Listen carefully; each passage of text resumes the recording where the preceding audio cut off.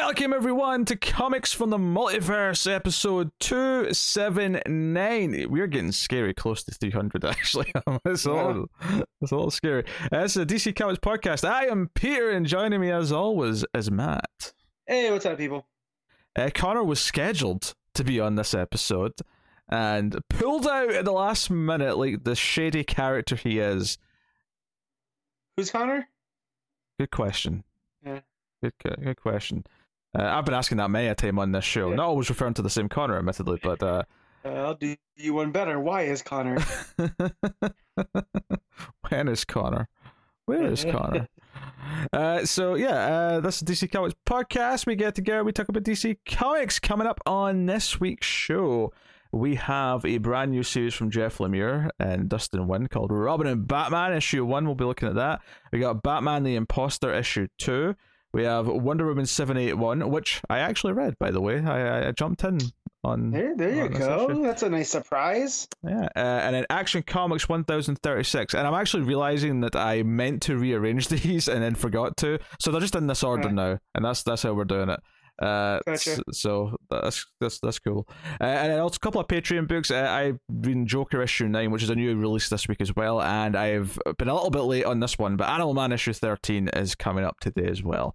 So that is the books that are coming up on today's show. It's a later week, so we'll probably allow for a bit of waffling before we get to the books.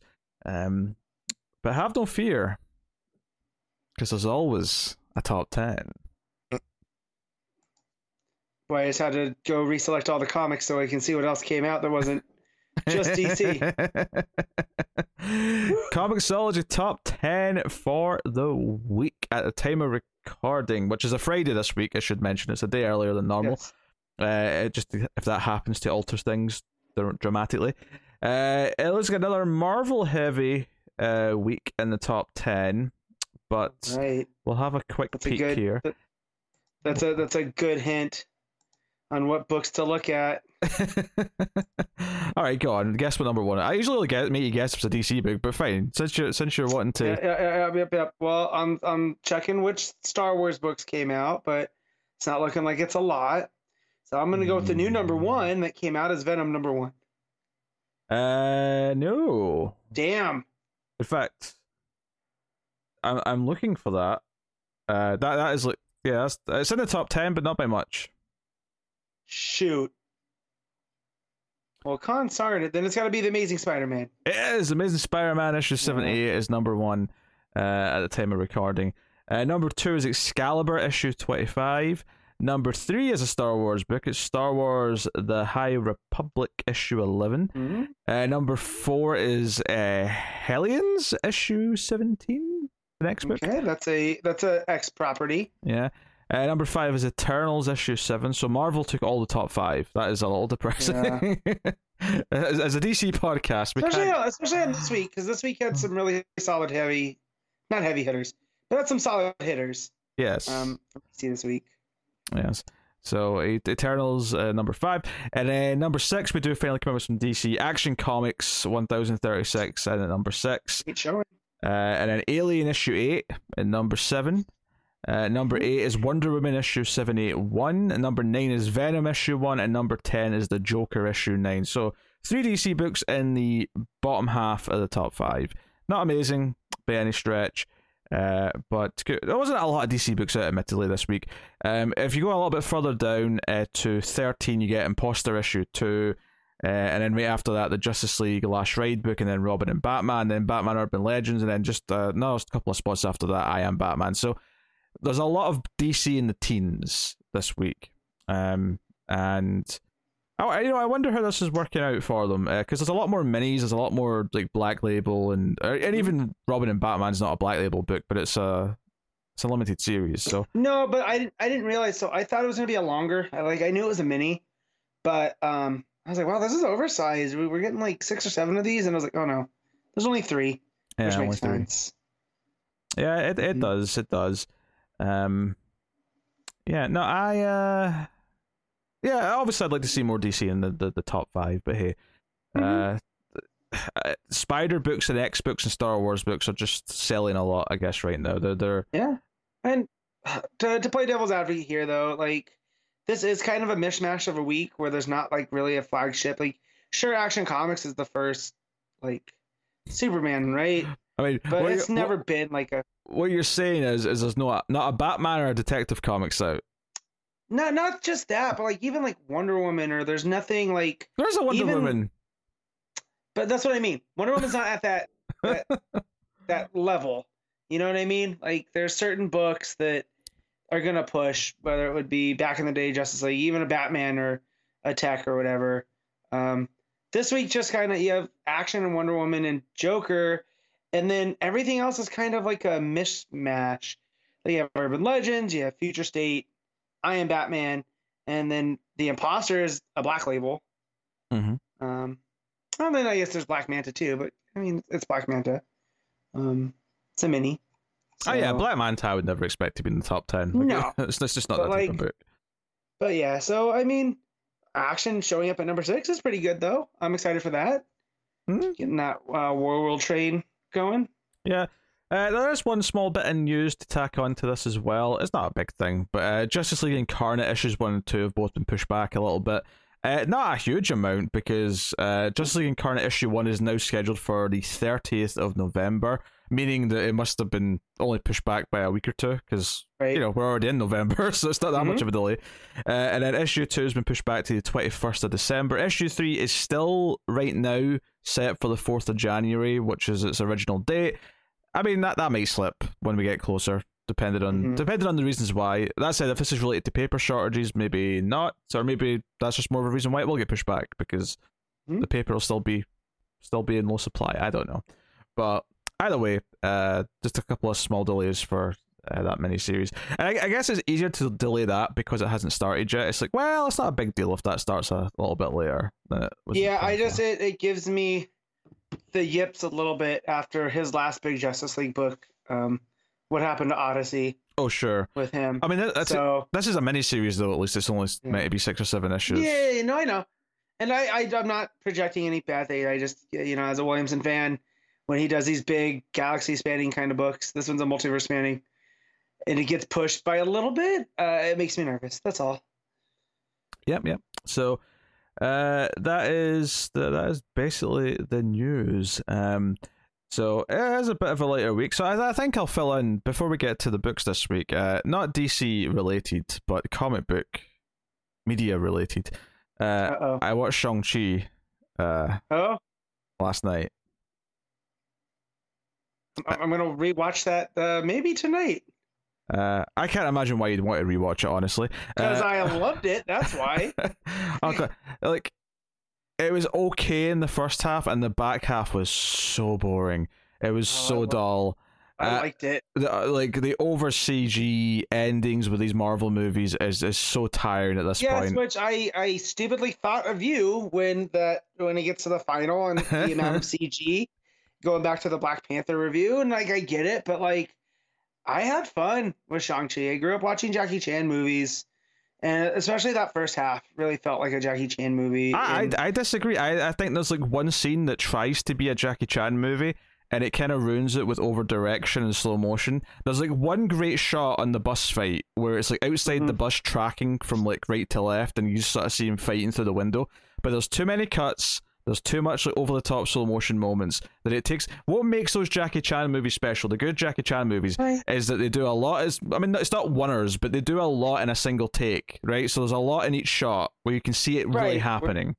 Because Jackie wanted to make sure that you knew that he was doing it, right? Yes, there wasn't that's what makes it feel room for stuff. So it makes it feel special. I only watched Police Story for the first time this year. Right. And it's amazing. What is that the one where he fell through and really hurt himself and he was out for a while? Yeah. It was a big stunt where he falls to a bunch of glass or something.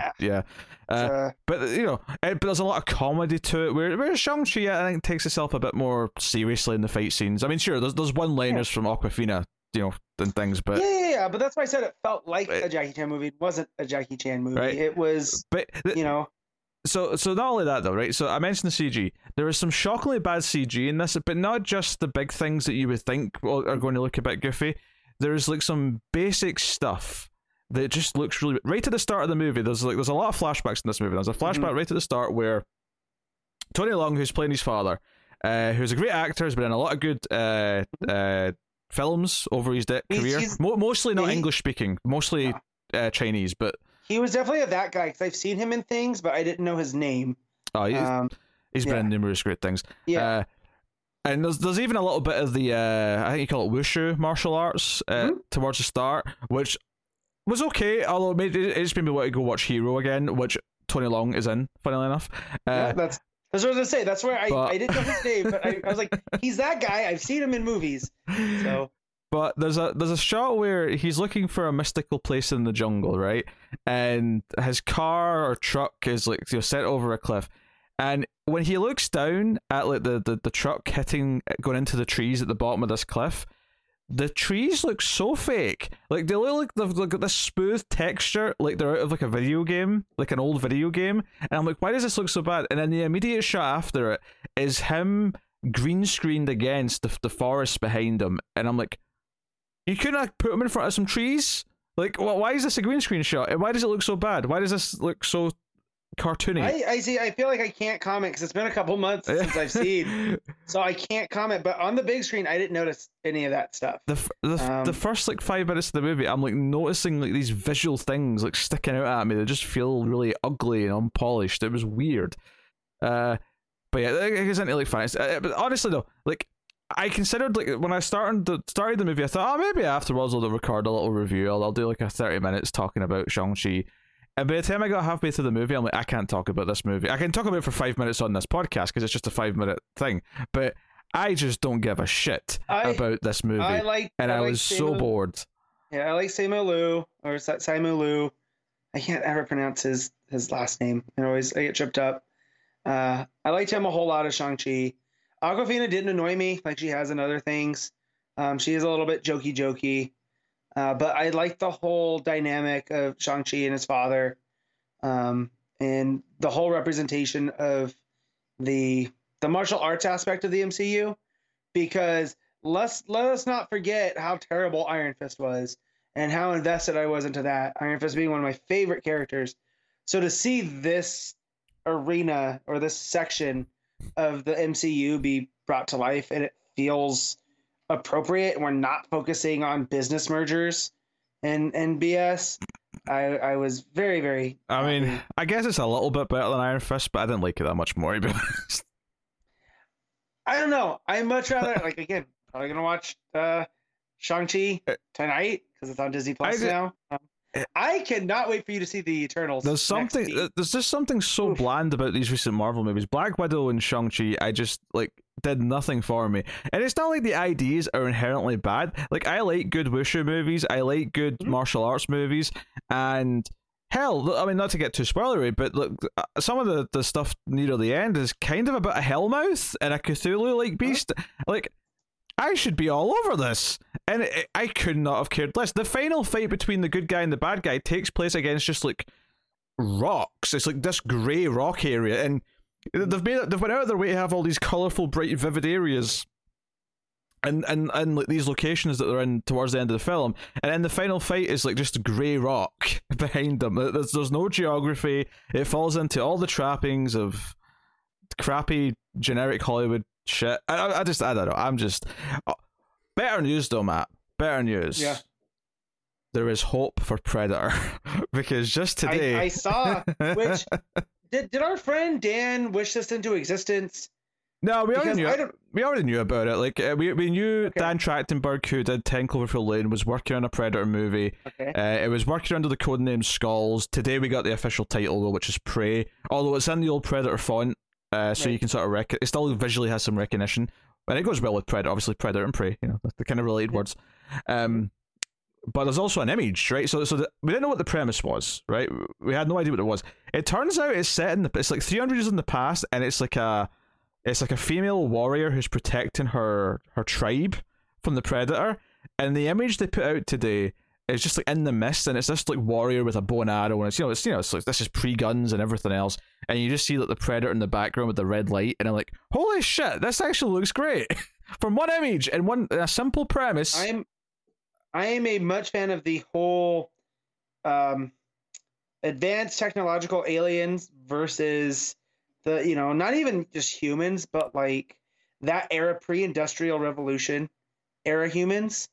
So this looks rad. I didn't even see the image. I just saw all the talk. Oh, the image is great. Like I just pulled it up now, and I think the thing about Jason, not Jason, sorry, I'm about to compare him with Jason, which is why I said Jason. The thing about Predator is that much like Jason Voorhees or other slasher villains, you can kind of keep doing Predator movies as long as you just keep putting them in different settings, different time periods against different types of people. I think there's enough there to just be an entertaining film every time. So I'm all for this, and I'm kind of excited to see how he fights. Does he still use his laser blaster when the people he's fighting do not have firearms?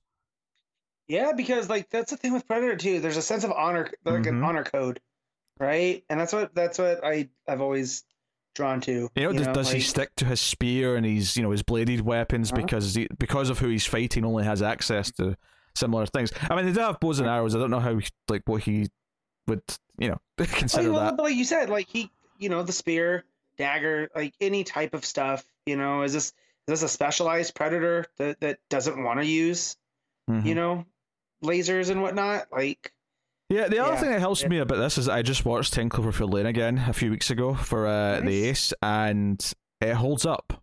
In fact, because we delayed the recording, I had to watch it a third time. I had to watch it a second time in the space of a week, and that second viewing in a week still worked for me. Like I wasn't bored because I just watched that a week before, so it holds up. That tonal shift in the last act, I'll never forget being in the theater when that stuff started happening, and it just, I think even some people in the audience gasped, and it just made for a great moment.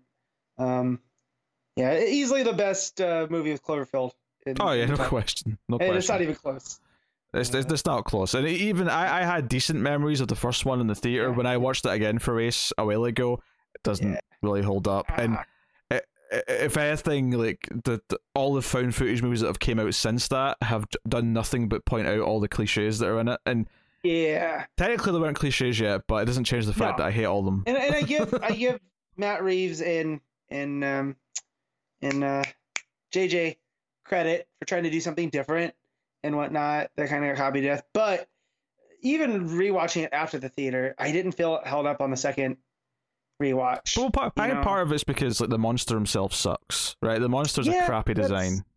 Yeah, because you want a cool looking monster, and you kind of don't. You don't even get a real good look at it, which I think is kind of. And it doesn't help as well that in the lead up, because of all the mystery in the marketing, like people were genuinely speculating it was Cthulhu, right? So when it turns out to just be generic, and admittedly this was the first I think of this design, but the creature in this, and then the creature in Super 8, and then even and I love 2014's Godzilla, but the Mutos which Godzilla fights are kinda... They're all designed by the same guy.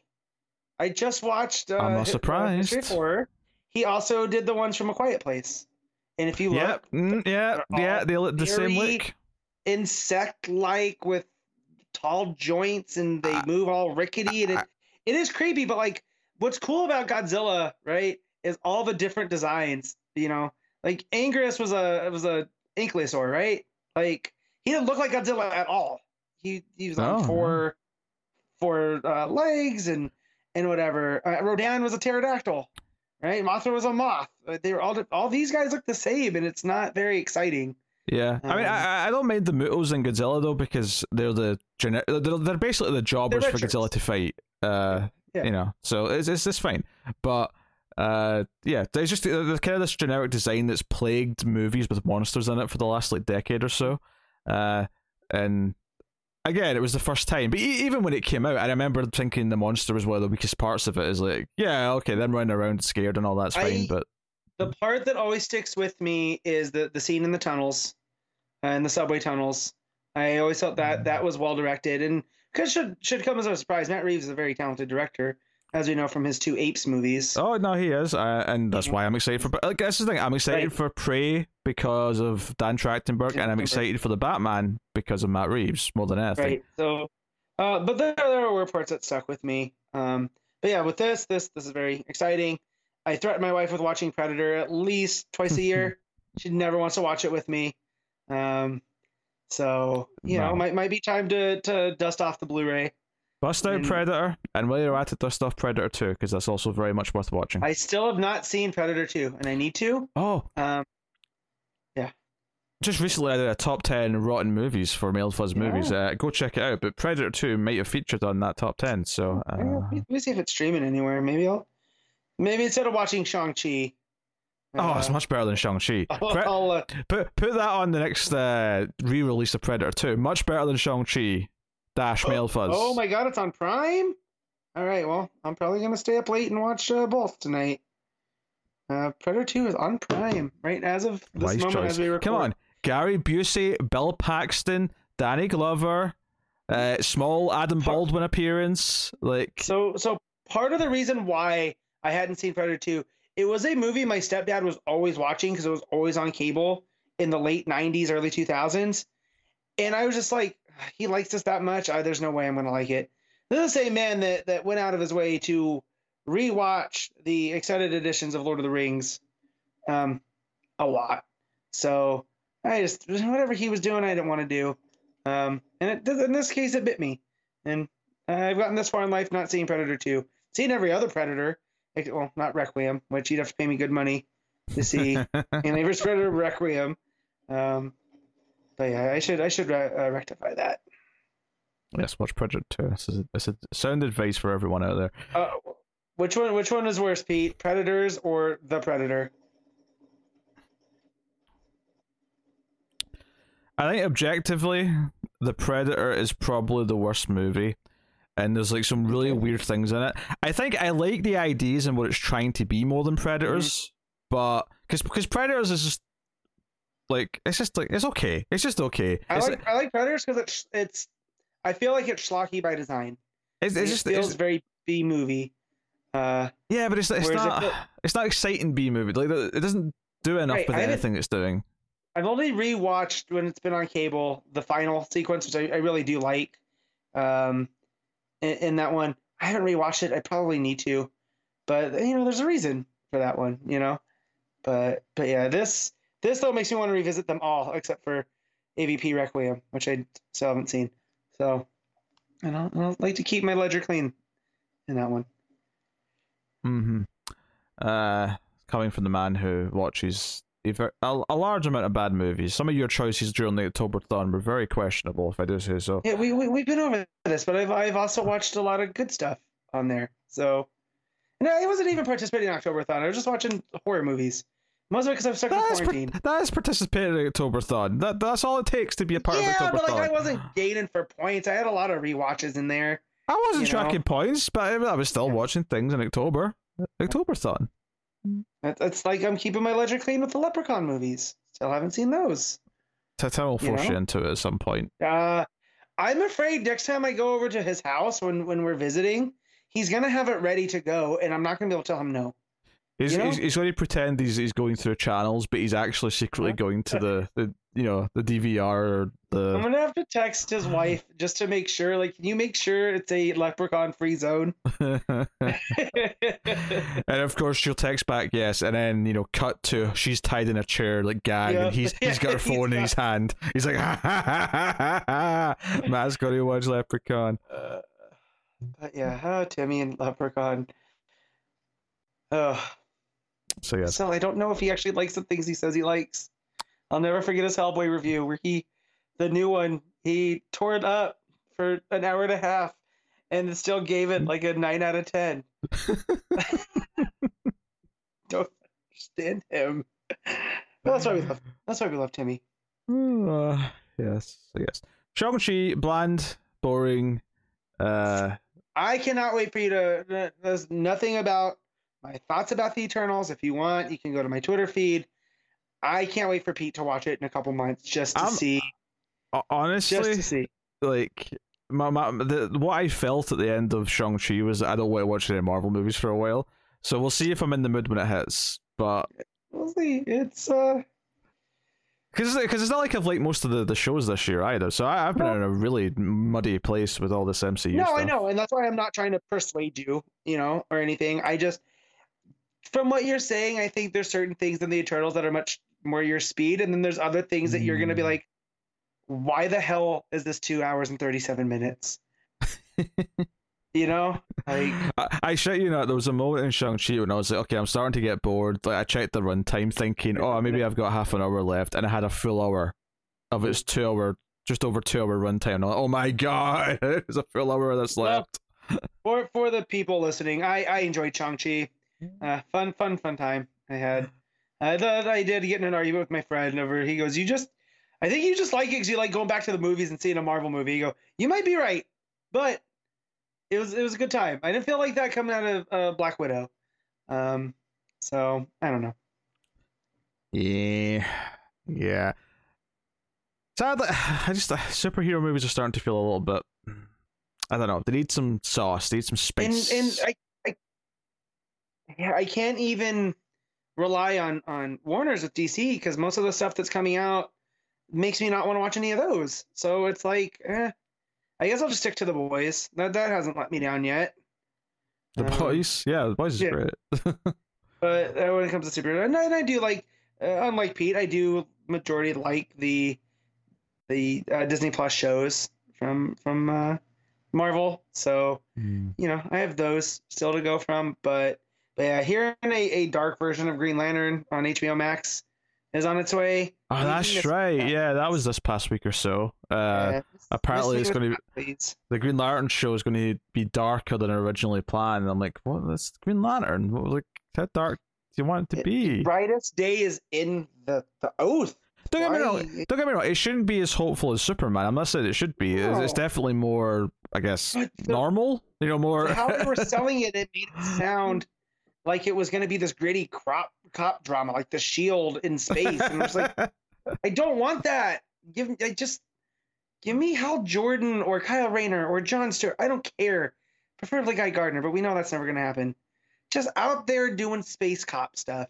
I don't need it to be gritty and underhanded and it's what's so funny about it is that like they did the whole goofy like Fantastic Four 2000s-esque movie with you know, Ryan Reynolds, right? That's what that basically was. It was the 2005 Fantastic Four tone in Green Lantern, and because that was such a, you know, failure and everyone hated it, they're so scared to like be even remotely close to it that they're going so far in the opposite direction. Like, you know, there's a happy medium here. There's a place in the middle that's the right tone.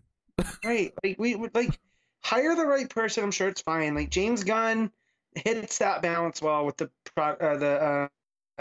products he chooses to do. Right. Like Guardians fits his tone well. Suicide Squad fits his tone well. And I just, not everyone that works over with Warner Brothers is a James Gunn. And sometimes I feel like they're trying to fit a niche. And I'm just, as a fan of the comics, I am just like, well, I guess I'm not going to watch this.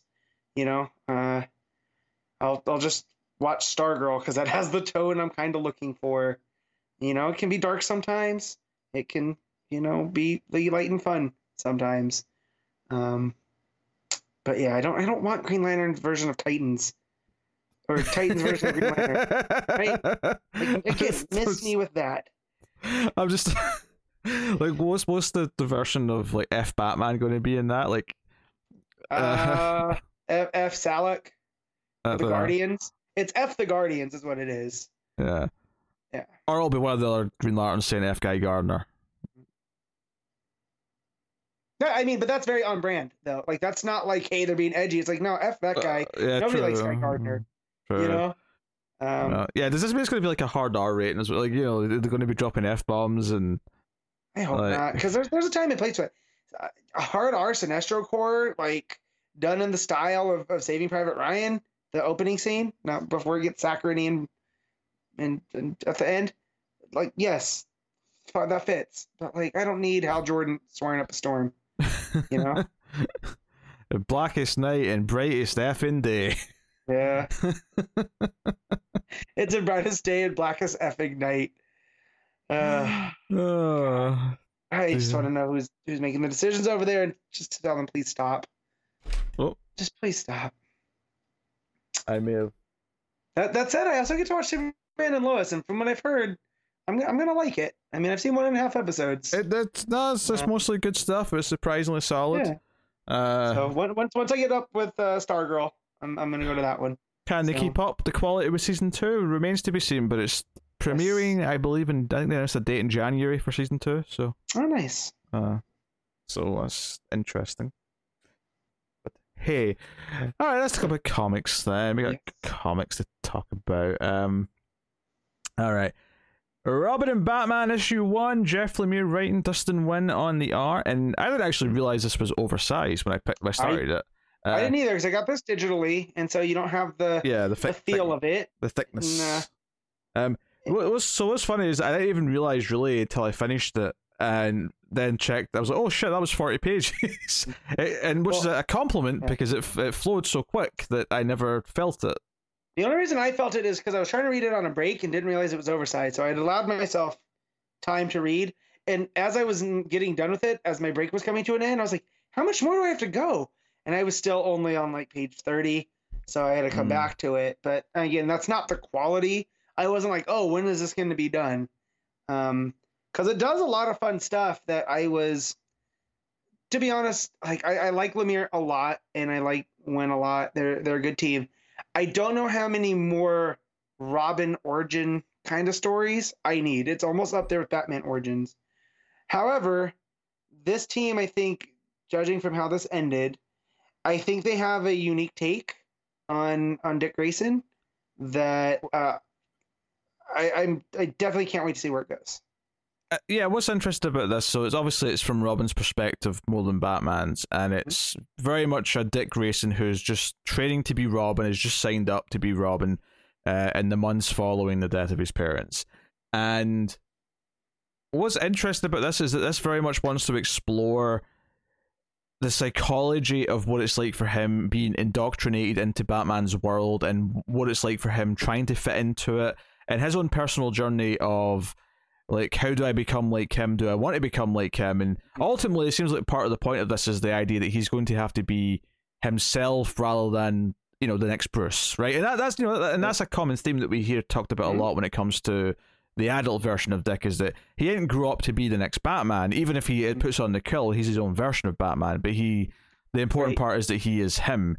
And that's something that even Bruce himself will constantly say, I didn't, take Dick in to be the next me. I took him in to be better than me. So, So, yeah, so that's what I always like too, is that, that he doesn't want to be the next Bruce because, that's not who Dick Grayson is, right? That they have processed their trauma differently with Bruce versus with Dick. And so this whole thread of this one, like him not wanting to be Batboy and then ultimately making the decision to do the reverse colors, right? Like, I'm not going to wear dark and hide in the shadow, or wear dark colors, hide in the shadows. I'm going to be bright in, the red and the yellow and the green.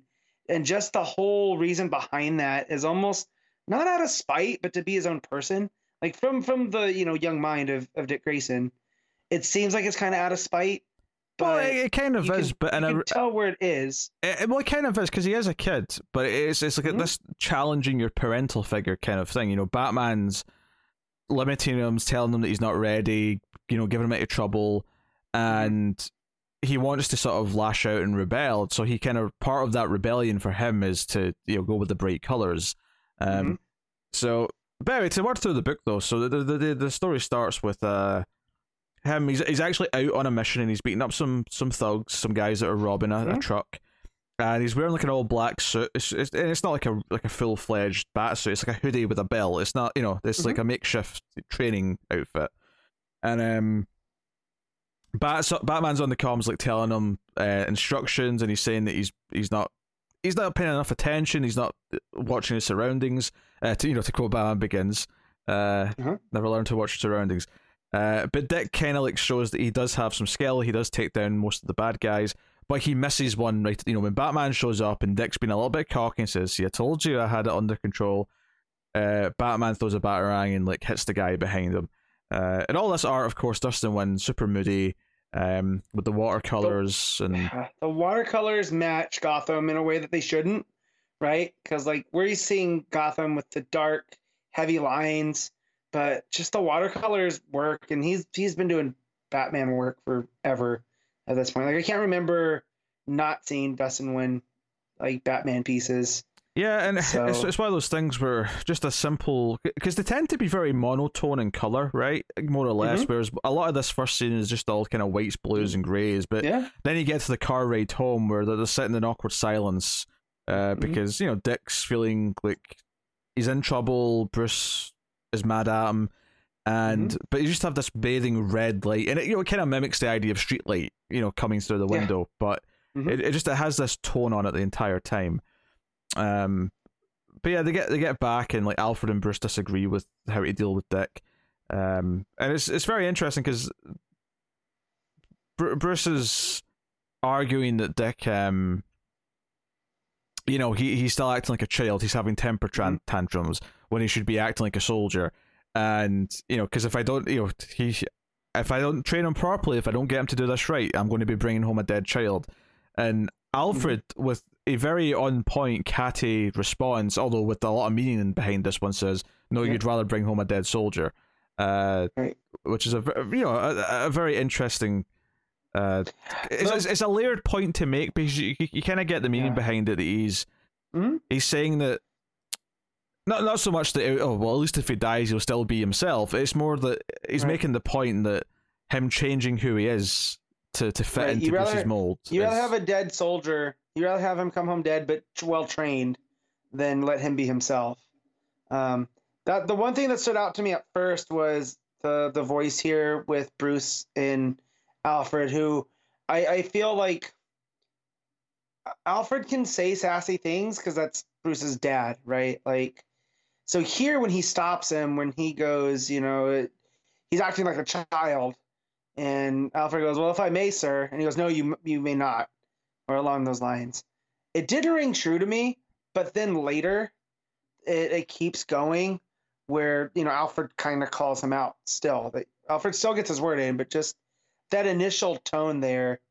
You get the feeling that bringing Dick into the fold has kind of thrown this, not wrench, dynamic but off. This dynamic's a little bit different because now Alfred's kind of judging Bruce a little bit for what he's doing, and also the idea that like there's a line, I can't remember what the exact line is, I'd have to find it, but there's a line that made me sort of like, Alfred says, that kind of points out that it talks about raising Bruce and how Bruce would only let him like help with his mission, but everything else he would like shut Alfred off from, and he's kind of telling him to do the same with Dick. And Alfred makes a comment about how, that seems to be all I'm ever allowed to do, is that. And it was kind of this little pointed moment again of like pointing out like, you're trying to make me only deal with Dick in the same way that you let me deal with you, and pointing out those similarities.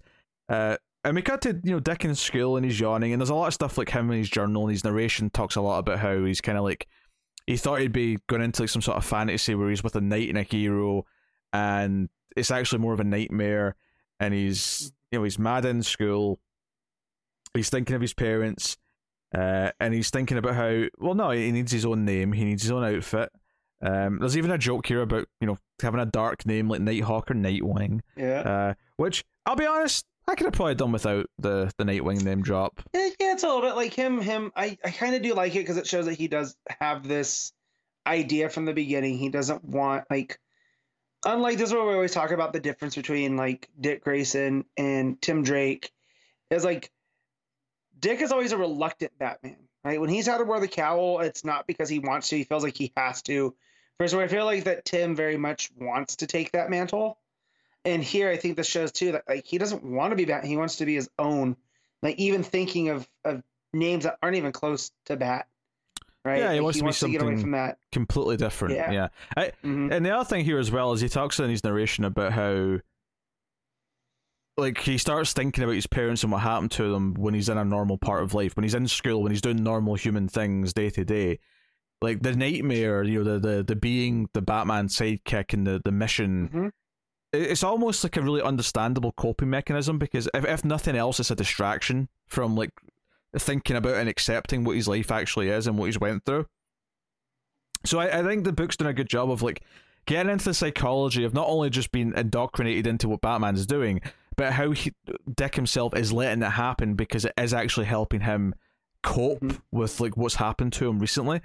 And that's because one of the more vulnerable moments that I really liked is that when he's coming out of school and he sees the car and he's like, oh, if Bruce is here to pick me up, that means we're probably doing some early training, and it means he's like motivated, it means he's thinking about me. And then when he sees Alfred, he's disappointed, and Alfred even picks up on this. But they are here when he's disappointed is really good, because like it's the same panel basically of his face looking happy and then looking sad after he sees Alfred at the bottom of the page.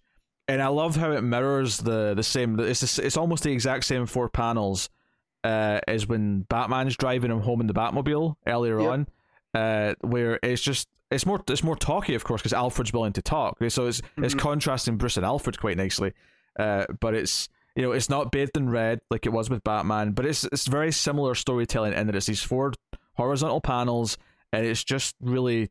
Alfred's head's the exact same in every one. He could have just copied his work if he wanted to. It's just Dick's head that's moving around and like thinking and commenting and things. So really neat. But like he has a little tantrum when he gets back because Alfred suggests, oh, maybe in a few years you can like take up this fight, but you could focus on your studies now. So he actually goes and makes his own outfit. He makeshifts his own Robin outfit and goes out to prove himself. I love the transition here because he ends his narration with this is going to really piss him off, and then it cuts to Batman. And this is the first time we even hear Batman's narration in the whole book. And he just says, this really pisses me off. He's not talking about Robin, but it's funny. But by the way, that panel of him, swinging through the city might be the most gorgeous. Yes, it's beautiful. The watercolors of the buildings, it just looks really nice. But basically, he's investigating the thieves from before. He had Gordon let them out because he suspected there was something going on that he couldn't figure out, because they were stealing from meat trucks like multiple times. It's like there's something fishy here. Yeah, they weren't robbing meat; they were robbing food. It felt like they were trying to, which that set off I was like, oh, okay, I think I know where this is going. They're jumping down into the sewers. So and it teases the Robin outfit because we see the green boots before we get the full reveal of him in the sewer. And it's this, makeshift outfit that he's made. And one of the things I really liked is that the colours of his costume really pop because the backgrounds are very monotone. Sometimes they've got a splash of colour, but it'll all be one colour more or less. Whereas Robin's bright colours of the red, the green, the yellow all really stick out against the muted watercolours in the background. And Dick runs into Killer Croc. We get a full page of it, and it shows you how big Killer Croc is compared to Dick. Yep. He just towers over him. And he just kind of says hello. Dick tries to fight him. A couple of nice pages here with the fight. Batman obviously shows up and is able to get Dick away. Is pissed at him, of course. Yells at him. Well, yeah, he ends up getting a bunch of broken ribs for his troubles. Yeah. Because he's trying to save Dick and threw him off his game, which I also like, too, that Dick being there when he didn't think he would does throw Bruce enough off that he gets hurt. And this is kind of why it also reinforces why Dick needs to train more, right? Like him going off and doing his own thing does have consequences. Because that's the other thing that you mentioned is that Dick kind of like thinks to himself, maybe this is a test to show my independence if I go and do something. Yeah. And when they get back to the Batcave after this, he's like, because Batman calls his costume ridiculous, and he's like, it's not ridiculous, it's my family's, and he goes, I know it was, that's why I made this, and he shows him the Robin costume that he made, which is the exact same colour scheme, it's got the R, but Dick realises that he's been looking at his journal, and that's why he knows how to make this, and he gets pissed, he feels that he has no privacy, Batman's like, oh, we can't keep any secrets, blah, blah, blah, blah, and it's like, Dick's like, no, this was meant to be mine, just mine, like, but there is a right to privacy story here. Absolutely, but it's also kind of sweet though, right? Like the Batman had this made. Like I felt like it was like, as far as fatherhood moments for Batman goes, this was like, oh man, he made him a Robin outfit. Right, but in doing it in a very Batman way, where he was like, I'm going to read through his journal, which is a big no-no, and he doesn't understand because he's not a parental figure yet. He's still learning. Like Dick is still learning to be Dick Grayson, whereas Bruce has to remember how to be Bruce Wayne and not Batman. I think that story is obviously Dick being himself, but it's also Batman learning to let him be himself. This is in a way that maybe I've not quite seen before. I don't think. I feel like this is really trying to tackle how their relationship actually forms at this early stage in their time together.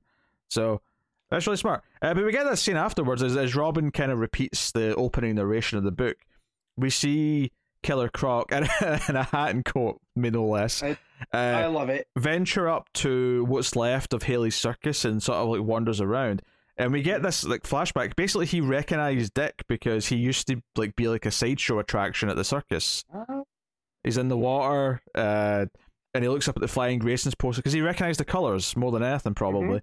And when you go back and revisit that scene with Croc when he catches Robin, he goes, "Hey, kid," right? And then he goes, "Hey, where'd you get those colors from?" Now, this might have been a blind spot, but tying Killer Croc to Haley Circus, I don't know if that's been done, but it's a pretty genius move. Yeah, it may be new. It may be something that's pulling on a bit of history, but I actually kind of like it. Yep. And it makes... I mean, this is where I realize I have a type for Batman villains where I like the kind of sympathetic ones more. Mm-hmm. Like I love Ivy and Two-Face and Croc even. It might have been last week. I couldn't figure out who to put in my third spot because I said, who are your top Batman villains that aren't Joker and Harley? I was like, well, this is easy. And those aren't even in my top as it goes, right? And I had a hard time, and I put Killer Croc there. Then seeing him in the trench coat and hat, I was like, oh, okay, he's a monster. I like monsters. But then seeing him poke out as the Crocodile Boy and like looking at the Graysons, and like there's a sense of longing there. Mm-hmm. I don't know, man. Just the sympathetic monster, gets me. And Lemire does that very well. Yeah. I totally dig this. At least on its own. I do think, and obviously this is kind of out of continuity. Although, I mean, much like a lot of Batman individual books, you can kind of like headcanon them into like being part of the overall, tapestry if you want to. Because technically Long Halloween's not in continuity, but we kind of treat it like it is in a lot of ways. But in the grand scheme of things, I would say that, we've already turned Man-Bat and Clayface sympathetic. I don't know if we necessarily... Like, I kind of like the idea of one of the monstrous Batman villains just remaining monstrous, and Killer Croc can be a pretty scary dude in the sewers if they treat him that way. But if you can keep him to, he's more friendly when it comes to Dick because of the tie to the circus. Almost like he has a sense of family. I think that works. Just, he doesn't always have to. It totally does on its own. I'm just saying that I don't want Clayface, Killer Croc, and Man-Bat to all be sympathetic in the same world. I mean, that's how we get a new Gotham City Monsters book, Pete. It's there. I think it's too much of too many villains becoming more anti-heroes, but on its own, I love it. This was a thing that I was hinting at earlier that I love. Like, of course, he was a circus sideshow with the way that he looks, and the fact that he was having his goons rob stuff for food, probably for himself, right? Like he's got to eat to keep up that size, which is more sympathetic than normal because it means he's not eating people. He's right, exactly, and that's the thing with me that I was thinking of is like he's not out there murking guys. He's sure he's robbing food trucks, but those are insured. So, yeah. But just this whole sequence of it's all done in grays, and the circus is kind of lit up with the Robin colors. It's a lot of yellows and reds, which are kind of those are the Flying Grayson colors. So, it really pops. I think the story beats here. The idea that if the bright colors of Robin can lighten up Killer Croc and make him sympathetic, then maybe it can do the same for Batman. Like, obviously Batman's not as, villainous as Killer Croc, but and then the themes of the story, the idea that this will lighten up Batman a little bit ultimately if he lets Robin change him just a touch. So there's a sweet story in here as well that I can definitely see us getting to by the end of the part 3. But I dug this a lot. I mean, I don't know if that was clear from the conversation, but this was a very well written book. It was very easy to read. Shocking coming from Jeff Lemire. Right? I know. This is going to be such an easy recommendation to like go along with your standalone Bat books that kind of fill in the early like career parts of various characters. You go, yeah. But it doesn't quite fit with say a Robin Year One or other stories, but you can slot it in there as one of the versions of the Robin early days stuff to add to your Bat sort of shelf. So yeah, really really solid. I felt it. The art's obviously wonderful. Very distinct tone. And Dustin Nguyen's an artist that I wouldn't want on like a lot of regular comics necessarily, but for the creator-owned stuff that he does with other people, and for like standalone stories like this, it works beautifully. Really specific tone that you get and vibe from his art. Yeah, definitely. Yeah. What are you giving it? We giving Robin and Batman? I'm giving this an 8.5. Yeah, I don't want to go as high as a 9. I think the I think the psychology and the relationship between Bruce and Dick, and like Dick dealing with how Bruce is treating him, but also realizing that Bruce is making mistakes and has to learn stuff too. I think that's been handled really well, and there's a lot of good character work happening here that I'm ready to dig. So that's cool. That's Robin and Batman issue 1. Batman the Imposter issue 2. Mattson Tomlin writing with Andrea Sorrentino on art. We raved about issue 1 of this, and I suspect we're going to do something similar with issue 2. Yeah, maybe not as much, because this kind of felt hit a little bit of bumps, I feel, with the story. But it's hard to be mad when you're looking at the Sorrentino art and how well how cinematic Sorrentino can be. Just the fight sequences in this one, because there's a lot of them. Yeah, it uses the Leslie Tompkins therapy sessions again as a framing device, and we see her even talking to Bruce as a kid, presumably one of the first times she ever met him, when he was an angry little kid. We get a sense that the Alfred of this world actually gets scared away because he couldn't put up with Bruce's shit. not much of a fan of that, because I feel like Alfred's always Bruce's conscience, and I don't like the idea of a Bruce without an Alfred. Maybe that's like part of what the concept of this story is, though, is that it could be. Bruce is the way he is in this particular Batman because he doesn't have an Alfred that stuck by him. Right, but I don't know. He still comes off very much as the Bruce that's familiar later. There's not a lot of drawbacks to that, because Leslie's starting to fill that role. Maybe. I was waiting for that to be like the butler that quit is how we get Alfred, right? They need that guy almost in the Earth One way where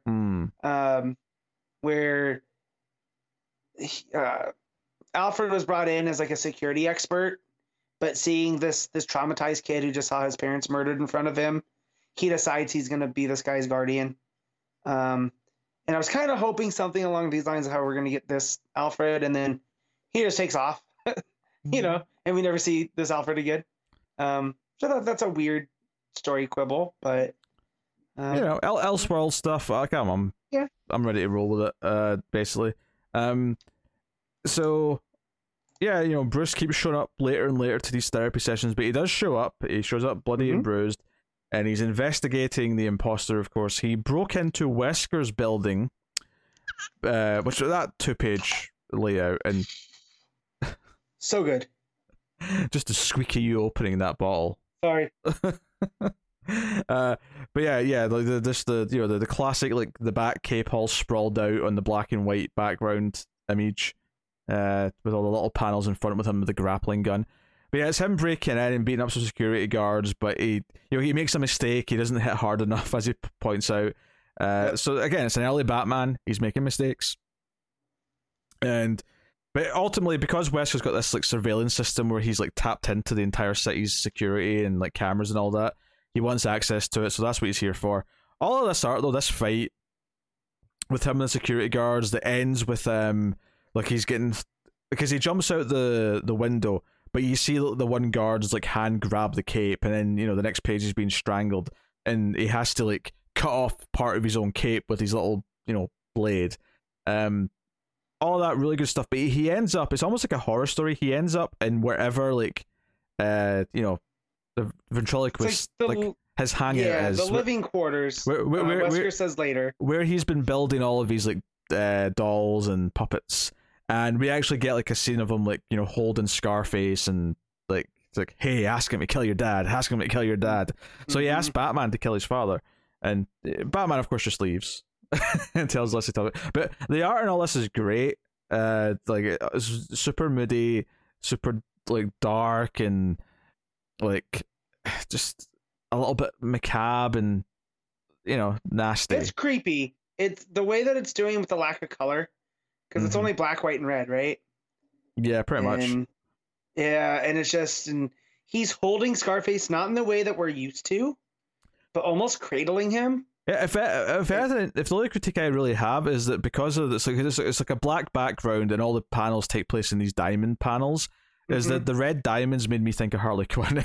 that was the only. I thought, is this a Harley Quinn thing? No, it's not. It's just Scarface and the ventriloquist. Yeah, it's just a way that I feel like that Sorrentino decided to plot out how the flow was going to go. But I thought Harley as well. Yeah. So. But then we cut back to what the cliffhanger the first book was, which is Detective Wong coming to speak to Bruce, and he kind of like has a good answer for everything. He talks about how he's not really that connected to the company.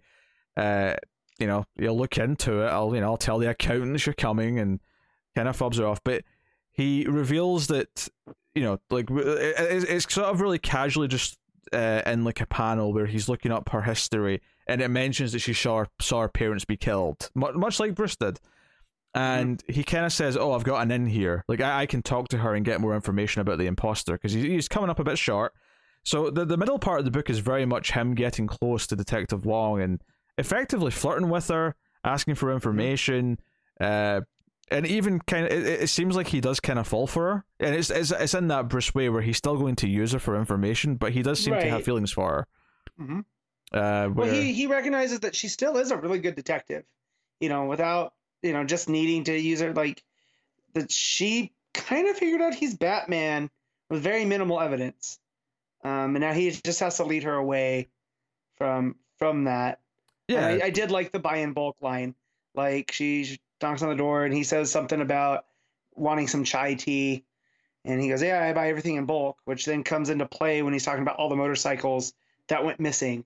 Yeah, because he basically he plants an excuse in the paperwork, which is that a container went missing. But it's like we have so much stuff coming in that one container's like a bit of a write off. It's not a police matter. And he even does this like really coy thing with her where like she says, "Oh, you thought we had a bunch in common because we both saw our parents be murdered," and he's like, "Well, no, because we both like dropped out of Yale." We both dropped out of the Ivy League. And she's like, she is mortified. It's so good, and because that's what he meant. Like he intentionally did this because this is a bonding moment, and it's very manipulative. But he does ask her out and says, "You want to talk about our time in Brazil?" And I love how it switches to like a stark white background as we see them holding hands and being on a date, and she's got the red jacket on. So you've got the black and white with her in red, and all the bats flying around. That 2-page spread is absolutely beautiful, and it kind of shows it's almost like the bats all flying all around them. We talk about butterflies in the stomach when you feel love. Yeah. So the idea for him it's bats. It's kind of funny to me. Yeah, Bruce has bats in his belfry. His belly free. Yeah, there you go, belly free. But yeah, so when she's asleep though, he like steals her like laptop and looks up some stuff and not good behavior on a first date. That's for sure.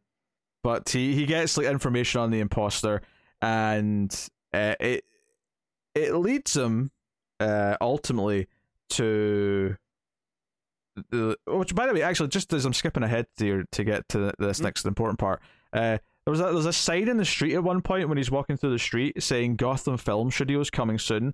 Is that just like a wink and a nod because the writer of the next movie is doing this?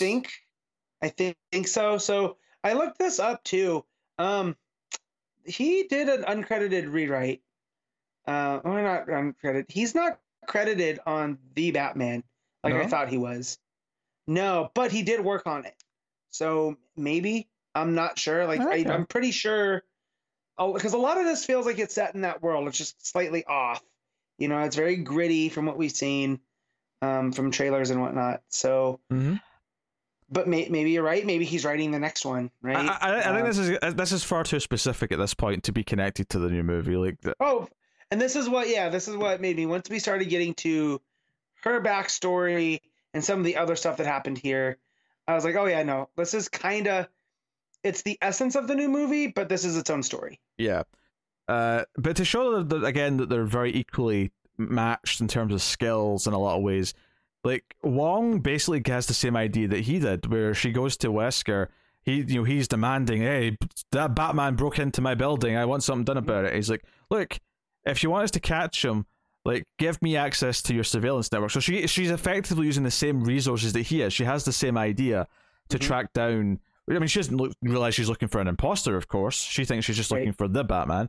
But we get this thing where they both track down Ratcatcher's like van. Like, they see footage of this imposter with Ratcatcher, and it's like, okay, so they said that obviously that was a cliffhanger at the end of the last issue. This Ratcatcher dude, I said, you know what I mean? Like, we know who the Ratcatcher is, but like in terms of this book, it was this guy who's becoming the Ratcatcher. He was brought on as an ally to this imposter. And I love the panel here actually of like Batman driving the bike past her in the car, and it felt like a really epic kind of moment because they're both racing to the same location, and they get there. Batman, of course, there's a whole scene here. It's wonderful action where they're in the car with Ratcatcher. The police have apprehended him, and like Wong to her partner's like, hey, you know, watch out for bat ears, and there's just this great sequence of like Batman throwing like a smoke bomb at the car, and like she gets out, and it all goes white because of the smoke, and the only color on the page is a little bit of red on her face from blood that she cut her head in the impact.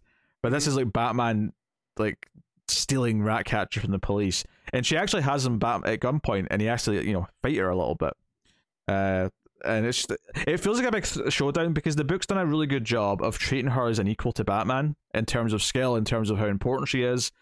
So this feels like two of our main characters facing off. It really feels I guess it's akin as anything else to like Batman and Gordon in year one. It feels like the two leads and the two important characters are finally coming face to face. I mean, they technically already have. She doesn't know that, but as Batman, it's the first time they're coming face to face. So it feels like a really big moment, and the book crescendos really well to it, and it's gorgeous to look at as well. So Batman tortures Ratcatcher a bit to get some information. Just that sequence, though, because we got such the introduction to Ratcatcher last time and how much sympathy they built, because you're just like, this guy is like legit just misunderstood. And then as he's basically doing the dunk take treatment where he's dunking his head under and then asking him questions. When he doesn't get the answer he wants, it's back under, and Ratcatcher's like, I don't understand, I'm your friend. And it's like, this just poor guy, like, you feel kind of bad for him. Yeah, because he's mixed up in something that has really nothing to do with him, right? The imposter came to him because of his, he's familiar with the tunnels of Gotham and whatnot, and we through the detective and through Batman, we find out that this has to do with judges. One in particular, who like all of his cases, like, or not all, but like a lot of his cases got overturned because he got exposed as corrupt. And all the victims, all these criminals that the imposter's been killing, have all been people. As Batman puts it here towards the end, he says, this is actually my mess that he's cleaning up. In his way, it's not a way obviously Bruce approves of, but he's cleaning up the mess. And Gordon is no longer on the police department because he was tied up in it as well because of his dealings with Batman, and that this judge, all his cases basically got thrown out because of the corruption. And that Gordon was working with Batman, so he gets tossed. And so, this imposter is going around as Batman cleaning up this mess. And I thought that was a nice little turn. Yeah, he gets a lot of that from the stuff that he steals from our computer. Yeah. The ending is basically just Wong's breaking into the evidence locker because she's, as her partner puts it, you're going to war, because she's like stealing the heavy duty machine guns. And it ends in this really dark, because we spoke about how some of the pages are like ultra white with just like the black highlights or shadows to like create the high contrast image. This is the opposite. This is them in shadows doing something they're not supposed to. When she says, because when he asked the question, are you planning to go to war? When she says, yeah, pretty much, you coming? Like, she is in so much shadow on that page. Like, a bit of her cheek and her nose is really all you see. And her partner, who feels like he's a bit less of a noble cop, kind of smirks. And that's kind of that's the cliffhanger. That's where we end on. It feels like her permission. He just got permission from her to go crack some heads. It also feels like her encounter with Batman and Batman actually like kicking her down and like making her feel small by telling her to stay down. Because and obviously we know that Batman's saying that because he doesn't want to fight her. He wants her to just back down so he can do what he's doing. But like from her, you can kind of get how that might motivate her to be like, no, I'm going to like. Not only that does this interaction feel belittling to her, she also thinks this guy is going around killing people and she has to stop him. So like she doesn't know it's two separate people. She doesn't know it's an imposter. So it's just Batman. Yeah. So this, I mean, I love this issue. This was another fantastic issue. Just the whole romancing angle was something I wasn't expecting, and it kind of made it a little bit choppy. And the fact that has a similar background to him too, I thought it's a little bit on the nose, but we'll see where that goes. But it's still very good. Like the story, once we got to the part with the judges and how this deals with this is not just a Batman without Alfred. It's also Batman without Gordon, and that changes things as well. So yeah. I'm excited to see. I actually not. Is this 3 or 4 books? I can't remember. I'm hoping it's 4 because I feel like we've got 2 books left of material. Yeah, I think it's 4. Let me check as I'm. But if there's only 1 left, then damn, I can't believe we only have like 1/3 left. But the art is gorgeous throughout, which is no surprise, consistent with the first one. But I think it's done a really good job with this Detective Wong character, where she feels super important in this story. It does a good job of building her up and making her feel, the comparisons to Batman feel very valid. I think because we're treating her as, she's a new character, we've introduced her. They're not trying to put her into Batman's past. They're just giving her a similar backstory. That is far more cool with me than what they do a lot of the times with like, oh, so and so was in Batman's past and is connected to what happened to him. Yeah, Ghostmaker being the more recent it is example. only 3 issues. So there's only 1 more. Damn. Well, I'm excited to find out who the imposter is, and I'm excited for the true head-to-head, because I'm assuming she's going to figure out who Batman is by the end. She's going to see it's Bruce. And I'm excited to see what the resolution to that is. I guess the only complaint I have is that it feels like there's so much story potential left to do that I don't know how much, what we're doing in this final issue. I know it's going to be 50 pages, but and again, 50 pages flew in. This was not a hard read at all. The craft on display here and the flow of the book is just exceptional. So, it's an exploration of Batman. I'm super into it. So, all right, what are you rating Batman the Imposter issue 2? I'm gonna give this an 8.5. Honest, I'm putting it on 9. That's 2 9s so far. There you go. May not be a lot of books this week, but it's been a good week so far. Yeah. So moving on then. Wonder Woman issue 781, Becky Cloonan and Michael Conrad writing with Marcio Takara on the art.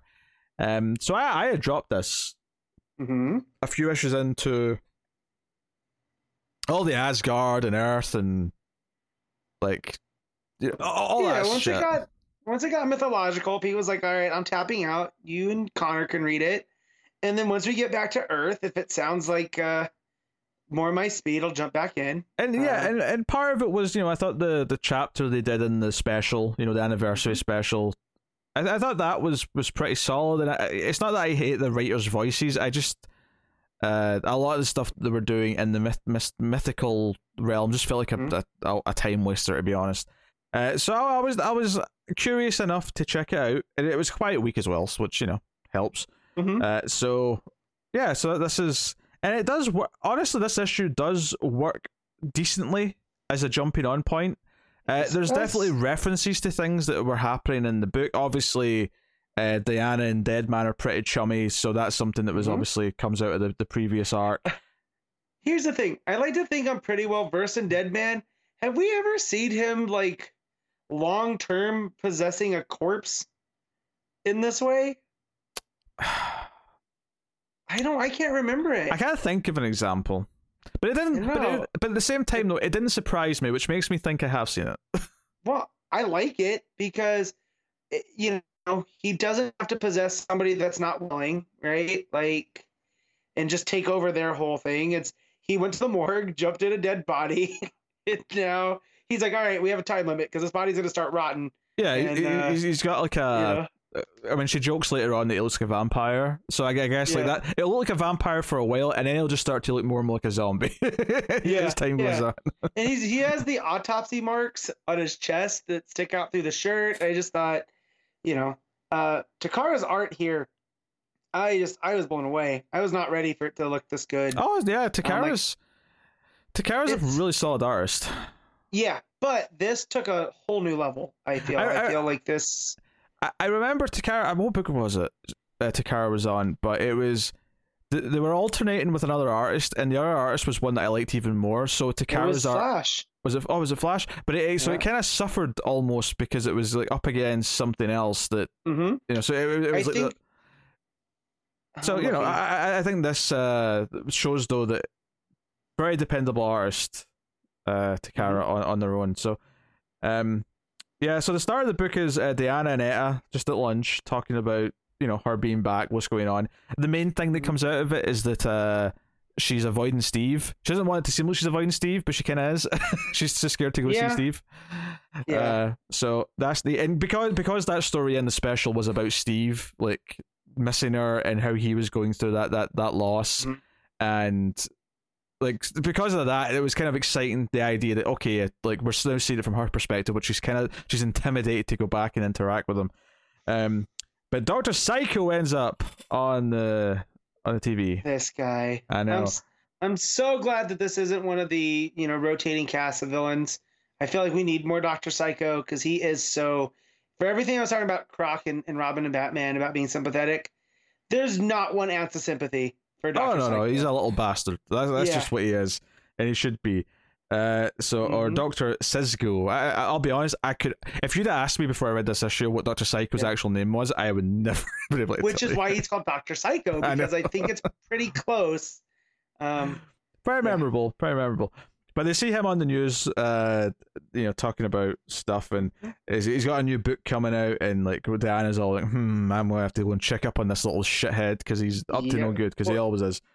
He's talking about on a news network that that he's he has his book out.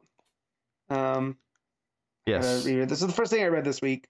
It's been a minute. My little struggle. Yes. And so of course she doesn't trust that, so she goes to the station where he's broadcasting from, and just completely creepy scene, just his eyes poking through in that way. Well, that's why I point out the art of her arriving there and stopping the car, it's all I think what I like most about the art actually is the coloring. I like the kind of the golden tone to everything. It's got a warm color palette, which I really like. But the eyes behind the window as it rolls down, and he's basically like, oh, you want an autograph? That'll be $50. And she's like, come on now, I can smell your schemes from a mile away. What's going on? And she drops a Klingon reference. She says, does? Justice isn't a dish you can serve cold. Oh, man. Old Klingon proverb, revenge is a dish best served cold. Right, I didn't realize that was a Klingon thing, though. It's why at the start of, I think it's Kill Bill, Tarantino has it as a quote, and it says old Klingon proverb. Gotcha. Pete, I'm not that familiar with Kill Bill. I've seen it a couple times. I did not remember that's how it starts, but that is fantastic on the writer's parts. But anyways, basically she's like, I'm going to expose your schemes, and he's like, look, I have nothing to say to you, woman, go away, bye bye. Like even the way he says bye bye at the end as he's rolling up the window just like has a bit of a tone to it, which is really nice. He's talking down to her, even though as we know, he's very diminutive. So what I really liked about it, so the reason why she actually ends the conversation is because she hears someone yelling for help, and she flies off. And she gets to this construction site, and there's a construction worker who's like, standing on a ledge, and he's going to jump. And very quickly, the way he starts talking to her, it becomes clear that this is Dr. Psycho, who just took control of this guy to distract her so he could get away. And just everything about this scene where he makes this guy sort of like just fall off the ledge as he goes, ta-da. Or no, it goes ta-ta. Ta-ta, Diana. Ta-ta, Diana. Yeah. And she has to like pull him up, and the guy wakes up and becomes himself as he's dangling with the lasso. He's like, oh my god, what's going on? And she's like, it's okay, I've got you. It's okay. I like this because this was a really nice example of what Dr. Psycho can do. It shows his threat, He's such a little shit. It made me realize actually that Dr. Psycho and Maxwell Lord do share some similar power set stuff between them. But yeah, definitely. And it's with Max Lord though, it seems to be more in a how can it benefit him, because he really believes in an order, right? Mm-hmm. Where with Psycho, he's just all about himself. You know, how's this going to benefit him? So I do like that there is a difference. Like they're two sides of the same coin, you know. But yeah, that's a good point. Yeah, so she goes to Deadman. Her logic here is that she has to like sort of like deal with any emotional stuff she's dealing with because it can be exploited. And I feel like she's focusing on like the sword she's got from the dude that she met. Was it Siegfried?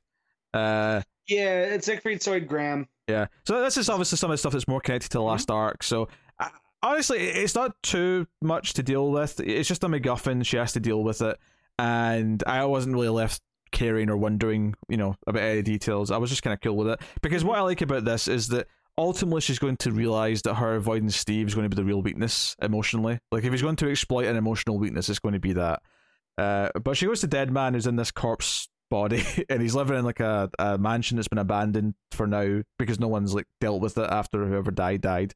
I don't know if he ever says it was the guy who died that he's in, you know, he's in, if it was his place or if it's just someone else's place that's been left abandoned, but it doesn't really matter. No. But he holds the sword, Siegfried's sword, and it tells him where his remains. Yeah. And it's like, okay, what's left of the body? At least we can go find it and we can, you know, put it at rest. And what's interesting is you think she's going to see Steve before she goes, because we cut to Steve and it looks like Wonder Woman, but she's all in shadows, kind of weird.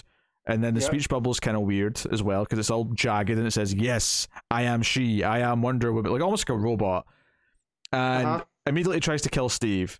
And she's got like it's not a Joker face, but she's smiling kind of weird at him. It's very creepy. It's very Uncanny Valley, right? It's like a doll. It's like she's you know, she's definitely fake, whatever she is. And she punches the shit out of Steve a little bit. He eventually pulls out a gun, and when he shoots her though, she shatters almost not quite. I wouldn't say quite like glass. It's more like She definitely fractures. Yeah, but it's like she fractures in this kind of weird way where it leaves a hole, and it's all these like shattered parts of her.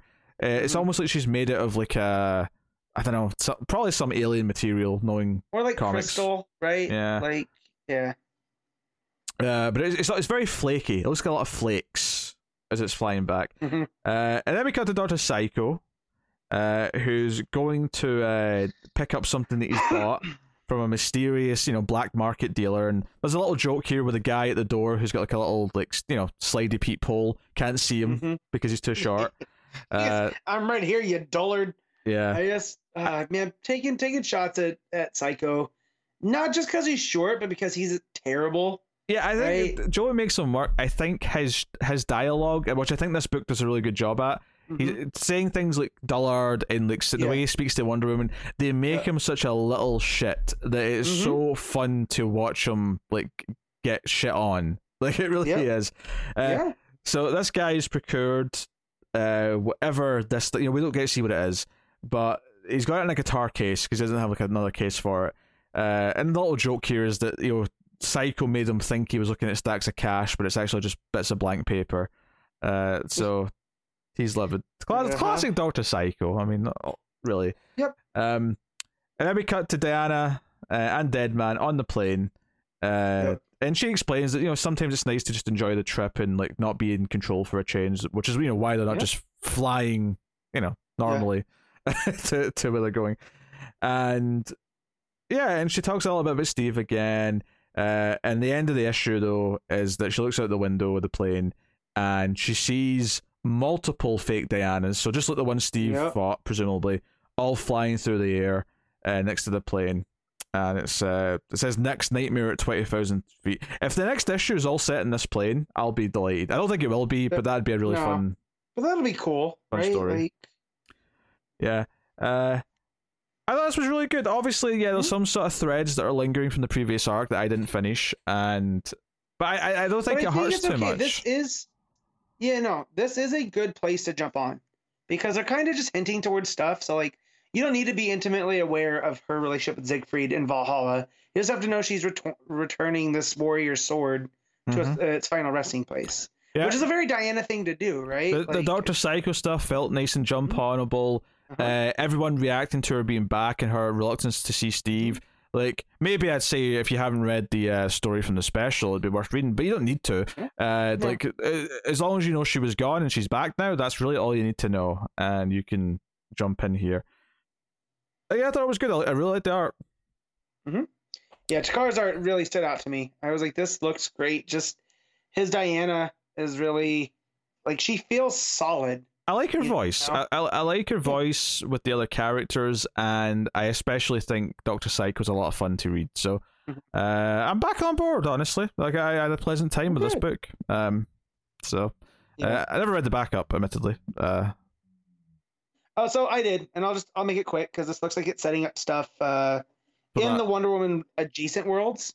Yeah, because it's setting up the Amazon crossover thing that's happening next year. Yeah, so they're at the Fortress of the Bana Migdal Amazons that's in Korak, and they're basically recruiting new Amazons. And so they bring these 3 women there, and they all give them, weapons, and it's like a trial by combat. But this one lady, it figures out, like, because she doesn't grab, so on the tray there's guns, but she picks up like the staff, and they question her, why did you take the less lethal option? And she is like, well, if people have to fight tooth and nail for this tribe, they want to be here, and if they want to be here, that we have something in common, so why do I want to kill them? And she passes and the other 2 don't, and they go to fire on her, and you come to find out the guns are not loaded. And the queen there, who's ever in charge, it's not Artemis. What's the name?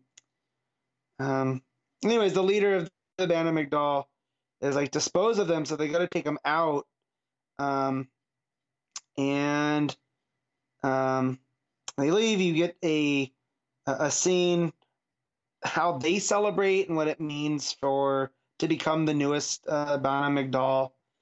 And as they cut her hand, she basically signs in blood that she's there. And then a chimera attacks, which is a lion with the wings of a bat and a tail of a scorpion. And Artemis leads them into battle with her ginormous axe. So it was pretty good. The art it matches Takara's pretty well. Like, the lines are real clean, and the just the breakdown of the action is really well handled. There's a lot of panels though, so this made the short read feel a little bit longer. So I don't know if that's what they're going for, but the final page reveal that it's a chimera is pretty cool. Looks like Greece is attacking, and I'm wondering if this, or not Greece, but the Olympians, if this has something to do with Wonder Girl and what Hera's got going on there, and kind of what we saw with Artemis trying to recruit her, trying to find out what Yara's up to. So yeah, it's pretty good. It's also the voice that Vita Ayala does here is spot on. I've had some problem with their work before where it feels like the voices are just off enough that it's weird. Some of the Bat Family stuff that they did during Future State, it was more miss than hit. Here I feel like it's all on, mainly because I'm not familiar with a lot of these characters, save Artemis. So it was pretty good. It was worth it. If you have time and want to go back and visit, it's pretty good. Okay. What are you reading the book? So the first story I am going to give an 8 toward 2. And then the backup I'll give a 7. Yeah, I agree with 8 on the main story. I had a good time with it. Yeah, I'm looking forward to the next issue. It's good. I'm happy to be reading Wonder Woman again.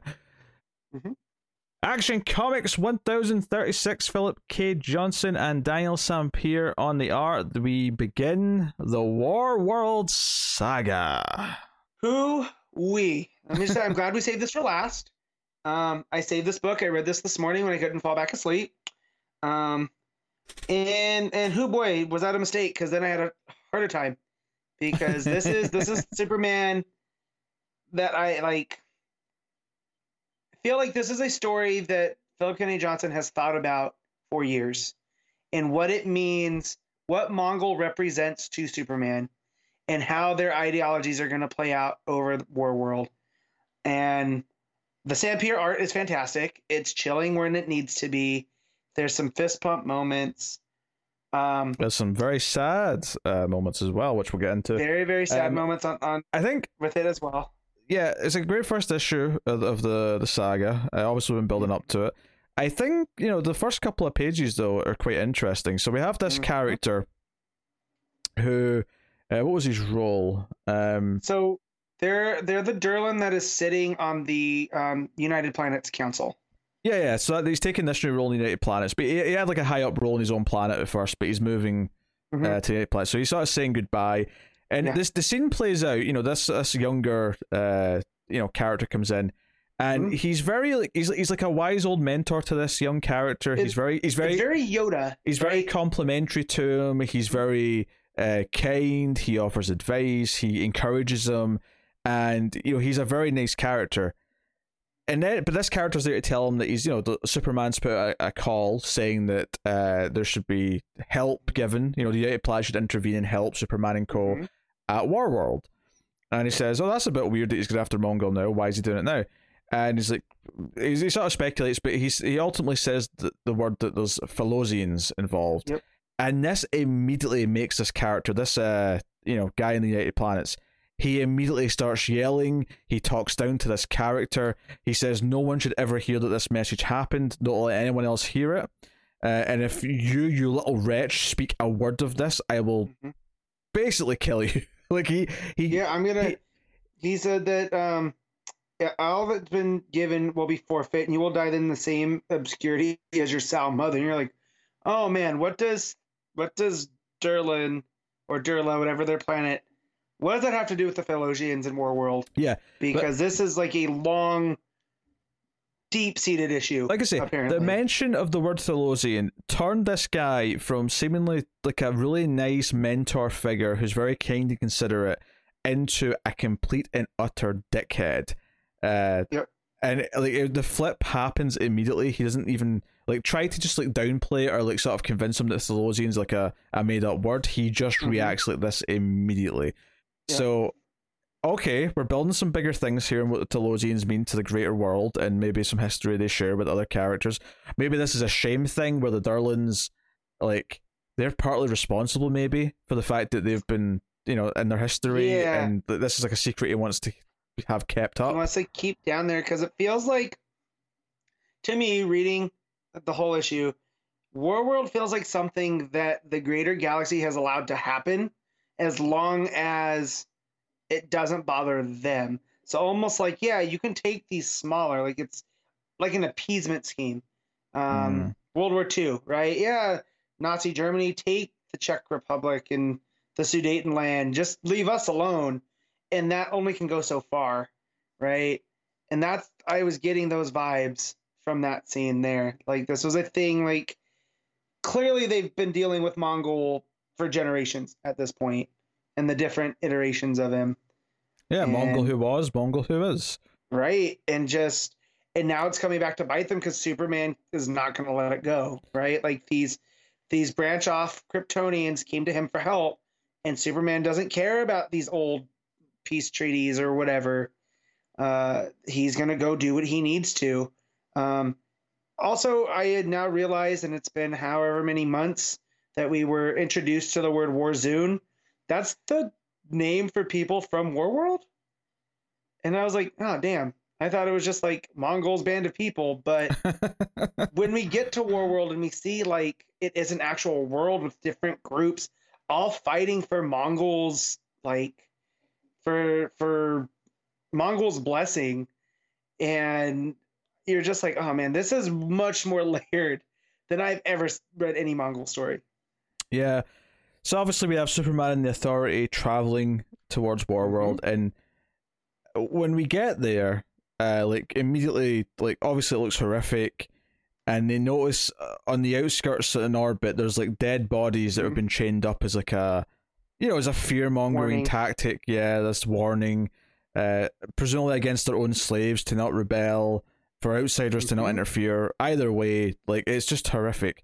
And when they land down on the ship, like, well, first of all, actually, there's a character projected, the character who he saw in the War World meeting room back in that issue of Action Comics. I was like, yeah, so this guy sounds like, he talks.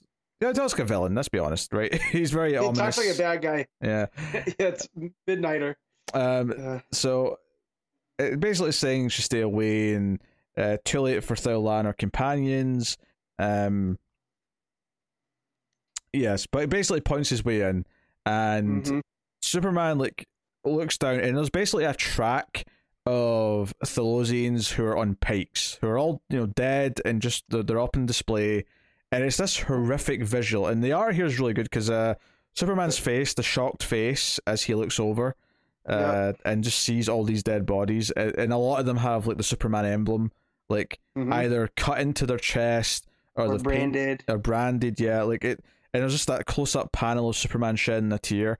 It's really dark stuff. So this is not pulling punches, this story. This is portraying Mongul and Warworld as this horrific place. Yeah, because up to this point, my familiarity with Mongul had been For the Man Who Has Everything, which is one of my favorite Superman stories of all time, with the Black Mercy plant and him trying to steal. He was almost like a third-rate Thanos at certain points. And then he destroys Coast City in Death of Superman, or post-Death of Superman.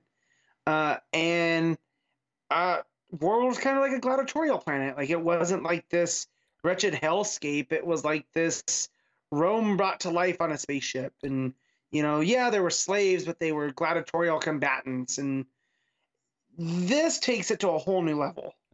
Like, he just committed genocide on this group. On the Thelosians, just to prove a point to Superman. Yeah. And I mean, this might not be all of them. I suspect there still may be some left, but maybe. But this is a good number of them that he basically murdered to prove a point. Honestly, though, like, I would not be surprised if this is the story that makes Mongul an A-list villain. Because it's going to give him depth. It's going to give him this ominous presence. He might never get the adaptation quite as much because I think he's too much like Darkseid visually. Yeah. That I don't think he's ever going to get the adaptation on the big screen or anything like that. But that said, with all these different Mongols, though, there is a way to do him differently that he doesn't have to be this big hulking, mass, right? Like you can definitely do like a Roman Emperor kind of alien Mongol, and he still is deadly. Superman's not this big hulking mess. There was a moment actually when Superman was flew out to deal with the body that was on display. There's a nice little moment where some of the other characters in the Authority are talking about how kind and like caring Superman is, and like one of them is like, "Oh, I don't get this. Like, how can he possibly care for people this much?" And the other one, maybe it's Light Ray or whatever her name is. She says, "Oh, but I'd like to feel that." So I don't know, it's interesting to watch maybe how he might inspire some of these other characters as well that are even on the team with him. But they get to some bad guys next to a statue of Mongul, and they let rip. It's only one page, like, and it was 1 2-page spread, I should say. But I was worried that it was going to just feel like a generic action scene. I'm so glad that it was just done and over. And the whole point of it was that Superman takes the head of this Mongol statue, smashes it into the middle of the arena, and just as a statement, if Mongol's going to put out these dead bodies, he's going to take the statue, the head of Mongol from the statue. And again, it plays in with like what you see in history of when a force goes to liberate another place and they knock down the statues as a symbolic. This is done here. Oh, for sure. And Superman, even when he comes into the arena and he starts talking to the crowd, he says, you've been taught that this is all about strength and honor. You've been taught that these chains are a mark of pride. No, this is slavery. and Mongol is your slaver. And he says that, I don't expect that one speech is going to make you realize that you've been a victim this whole time, and like sort of break you out of what you've been taught since you were young, if not your entire life. But when this is over, I'm here to help you. I'm going to help you. And it's a really encouraging speech, and it's kind of like this, but this acknowledgement that a lot of them aren't going to trust him at first is kind of like realistic. It was a really nice touch. But then we get the what's his name, Chetal. Chetal, which, there's another real world thing is that, when they talk about slavery, when they bring it up during, the American history, they call it chattel slavery. So it can't be, not on purpose. That's what this guy's name is, right? This version of Mongol it's close to chattel, because we're doing the whole, oppressor type thing. Yeah, but he comes out. He's the one who's missing like most of his limbs. He's only got one arm. And he's all bound in all these chains, right? Yeah, he says he has the most chains because he's been here the longest. He killed everyone in his generation, which is why he's in such bad shape.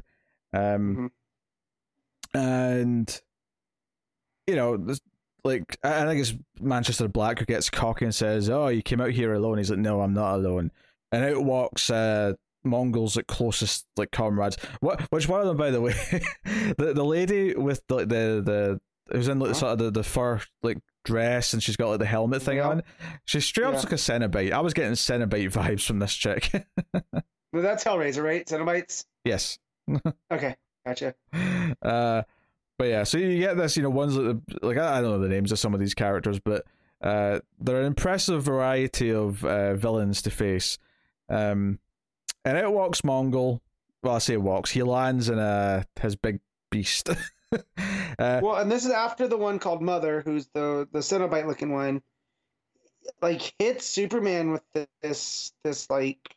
Oh, for sure. Yeah, I was about to get to that. I was just going to mention Mongol showing up, but yeah, you're right. Gotcha. So the big story beat here is that basically Manchester Black and Enchantress have been using illusions and trickery to make people think that Superman's still at the same power levels that he has been. But in actual fact, he is losing his powers and he's not as strong. And Mongol and Co know this. So they are like excited to deal with him because he's not the Superman that otherwise would have to fight them. Right. They bring up the energy blast that basically Superman has radiation poisoning from that in the first Philip Kennedy Johnson issues. Yeah, that we saw him and John dealing with. Which they point out in the editor's note here that this same plot beat happened to him in Superman 29, the original Superman 29 in the Golden Age. I'm sure the fact that it's actually comics 1029 is just a coincidence, but it's a neat one anyway. Maybe. I mean, Philip Kennedy Johnson loves Superman. You get that from the writing here. So, and then it just completely, as I talked about the Authority last issue, where I couldn't get a beat on where the Morrison stuff happens. Then Philip Kennedy Johnson drops this that, oh no, Superman's been fighting radiation poisoning. He is getting weaker. And everything that happened in that Superman and the Authority Morrison comes into play here. And it's just like, God, man, I can't keep up with this. But the beauty of this is that I didn't finish reading that, and it doesn't matter because it's very easy to understand. You don't have to, but right. But for someone like me that was picking it up going, oh, well, the Authority, the only reason I kept finishing it was that, like, the Authority was going to go to Warworld with him. So I was like, maybe this is going to inform that. It ends up being on the same level of this weakened Superman that is using the Authority, not as a crutch, but as his team, like the actual purpose, like to help him do this. And here it's shown he's got the gray streak, a la Kingdom Come. This is after he gets blasted by thingy. Yeah. But yeah, and he had that gray streak in the Future State stuff. Well, right? which is probably why that's what it is. It's to make it sync up with that. And just we get him facing down the Mongol who is, and I'm just, boy. Yeah, that's the ending. Is Mongol comes in, and is ready to fight him seemingly, and that's the it's a solid first issue to this arc. It puts Superman in a very perilous place, and it sets us off in a dark tone, and it really gives us like a dark world for him to like have to fight through and inspire. I suspect the first chunk of this story is going to be pretty miserable, in a sense that we're going to set up all the things that he has to overcome. So we're going to see him at his worst. They're going to put him through the ringer, and so he can overcome the odds and, do what Superman does and instill hope in this place that's never known it, right? Because that's also the thing, is he has to instill hope in Warworld when they don't know what that is, right? They've been led to believe that their chains are strength, and that we've already seen how he tried to do this just one of the Phalosians without law, right? And how much that kind of backfired. How is he going to do it here? I just want to go back real quick to the scene where he comes in and sees all of the the Phalosians on the pikes and stuff, and he cries, right? Superman has a tear. That the guy in the cloak, as he is talking about how Superman can't be strong because he's not a warrior, right? He doesn't know what it's like to kill somebody, and that's how Warworld determines strength. Is like they say on Warworld that each person you killed, you basically take their soul and it adds to you, and that for Superman he's weak here because he doesn't have any of that backing him up, and it just kind of shows you the psychology of Warworld at play here too, that the odds are even backed up there, just where it's at from when he arrives, and that's what that saying that they have is follow the dead. That those words carry weight here. That if you seek Mongol, you follow the dead, and it's just like, man, this is a hopeless case for the ultimate hope instiller, and it's just really, really great storytelling. It's basically just an alien version of Shawshank Redemption. He's Andy Dufresne. Yeah. So are we gonna get the Rita Hayworth poster corollary here? Yes. Okay. I wonder what that's gonna be then. He's going to have a hologram of some sexy alien lady. Yeah, there you go. But yeah, let's just, like you said, it feels like it's going to be miserable, which I'm not. As a Superman fan, I like the stories that tend to be more hopeful, but you got to start at this level to show you, Sam Pierre and Johnson have both showed us the depths of Warworld. When I say miserable, I mean it in the best possible way. I mean miserable in the, like, it has to be dark so that when he eventually wins and he eventually inspires some hope, or he eventually takes down Mongol, whatever those beats are going to be and however they're going to play out, like, this sad, oppressed world that he's got into that doesn't have, like, even a basis for hope. Because at least Earth, when he became Superman, like, the concept of hope wasn't alien. Maybe we forgot how to, like, embrace it. Maybe we forgot how to, like, treat it or think about it. But the concepts weren't alien to us. We understood it. This is, like, something that is... So this is more like him landing in a very oppressive time in history where everyone is so...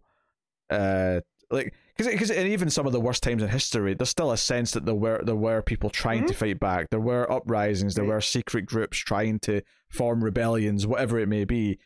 This is a place where seemingly there is no rebellion. No one even has the inspiration to form one. No, because when they do, right, it's like Thala, and then she gets punished for it, right? Yeah. So yeah, man, it's so good. Like, I was already excited for this, and then I got through this issue this morning and was like, I need more right now. Like, why isn't this double shipping? I don't want it to hurt the quality, but, like, give me more in 2 weeks, please. So to quote Shawshank Redemption, fear will keep you prisoner, hope will set you free. Get busy living and get busy dying. Well, it's also quoting Shawshank, yes. What are you giving Action Comics 1036? I'm going to give this a 9.5. I am giving it my third 9 of the week. There you go. I've had 3 9s this week. You know what? Good week. I can't deny that it's a high quality week. So there you go. That's Action Comics 1036. I take it you didn't read the messy backup. Oh God, no. Oh, dude. Okay. Well, I won't even touch on it because I did not like it that much. In fact, I forgot what was going on from the last one that I read. So, yeah, it's not the best. Okay. Next up, Joker issue 9. This is actually a Patreon book every month on patreon.com/MelfuzzTV. One of the higher tiers, you can make myself or Connor read a book, and one patron is keeping me on the Joker series. So this is issue 9, which did come out this week. And last issue ended with female Bane, or Lady Bane, who's officially getting called Vengeance now as a name. She said, hey, you can't pull the trigger, Gordon, so let me be your instrument. You help me with your smarts and your feelings, and I will be the one who kills the Joker. So they're on their way to a place where she's tracked him down to. And there's a lot of monologuing, internally from Gordon about his past with Joker, about, going down this dark path, like being tempted to pull out the phone that he was given by Barbara to like call her.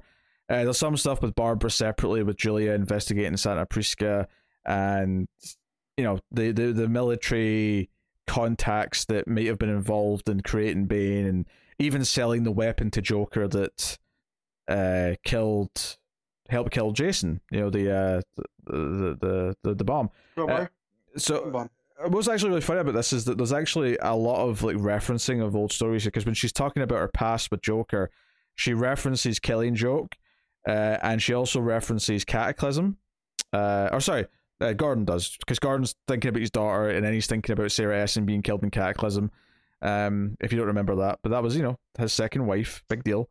Which one was Cataclysm? Was that the post No Man's Land? No, pre. That was the earthquake itself. Gotcha. Yeah. So it references these, and then it references death in the family with the connection to someone sold Joker because they find a file that says something like sold a supervillain in America a missile, and it's like shit. Like that rings a bell. So basically they're at this place, this big mansion, Vengeance and Gordon, and they go in, and there's a bunch of dead henchmen lying around, and Joker's sitting at a table with a dude. And this guy turns out to be this like hotshot scientist who's part of the Network, this secret organization that does all these safe houses for villains and things. And this is the one that actually made Vengeance, and he turns her down. He's got like a code word, kind of like River and Serenity, which was obviously from the same creator as the hit television show Buffy the Vampire Slayer. Man, that's a reference that hasn't been made in a while. It's been a while, yeah.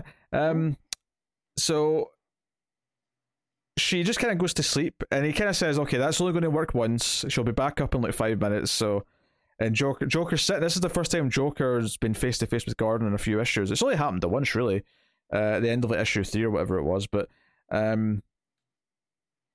we get a lot of the stuff here. The scientist explains a bunch of things. Talks about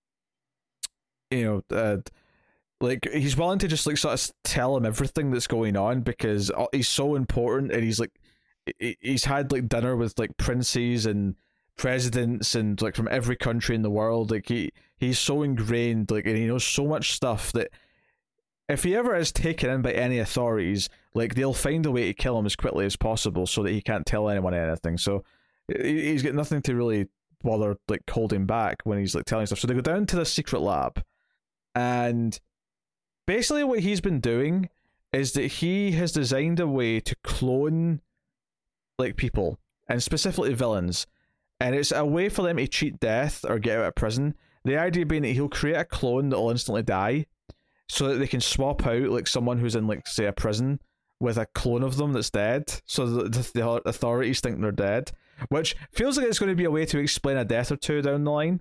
Yeah. There's a few dead villains right now that maybe they're going to explain by having like a dead clone in there. Also, I'm trying not to spoil a movie that's close to 20 years old, but also very similar.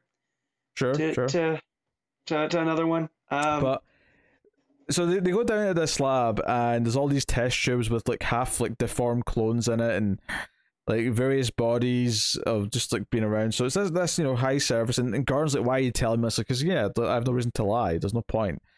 It talks about how much of a big shot he is, but and Joker's like hot dogging around as he does, so yeah, like it basically it turns out that because of whatever happened to the Joker when he was turned into the Joker, and when his skin was changed and he fell into the vat of chemicals, it basically changed them enough that he is impossible to clone. But this guy has been trying, and we get basically a room of test tubes of Jokers, and it's like like that scene in Alien Resurrection when Ripley finds all the failed attempts to clone That's what Ripley. I was going to ask. Does it feel like Alien Resurrection, which might be the only time that's been asked? It's kind of like that. It's a little bit like that. And Garn's like freaking out, like, you were trying to make a clone of yourself? And Joker's like, hey, I could start an improv team. We could start a podcast. Like, more of me's a great idea. But he's like, nah, it's not me. I didn't do this. I didn't want this. They did. So, the scientist, like, it was just a challenge because it seemed impossible. Like, I had to try and crack it. And Gordon's like, but who wanted another one of him? Like, why would there be a desire for more of Joker? Like, this is insane. And Gordon's like holding a gun to his head, and he's like, there's like close-up panels on the gun and his finger on the trigger. Like, he really is thinking about doing it. And this is not a Joker, this is a scientist. Like, he's so like horrified by the idea that someone might want to kill him, or want to clone the Joker, sorry, that like he can't even. But he's like, yeah, like, you know what, this is. And so he explains the idea is that the network, right, who all the villains have ties to, that they go to be hidden and things, like, this network wants even more control. So the idea that they could replace the supervillains with their own versions that they can control because they designed them, because he calls them designer supervillains, is super tempting. Like, we could like wreak chaos. We could test out villains by sending them to Gotham, because Gotham has got so many villains that it's kind of a playground, like, to just go test different villains against Batman.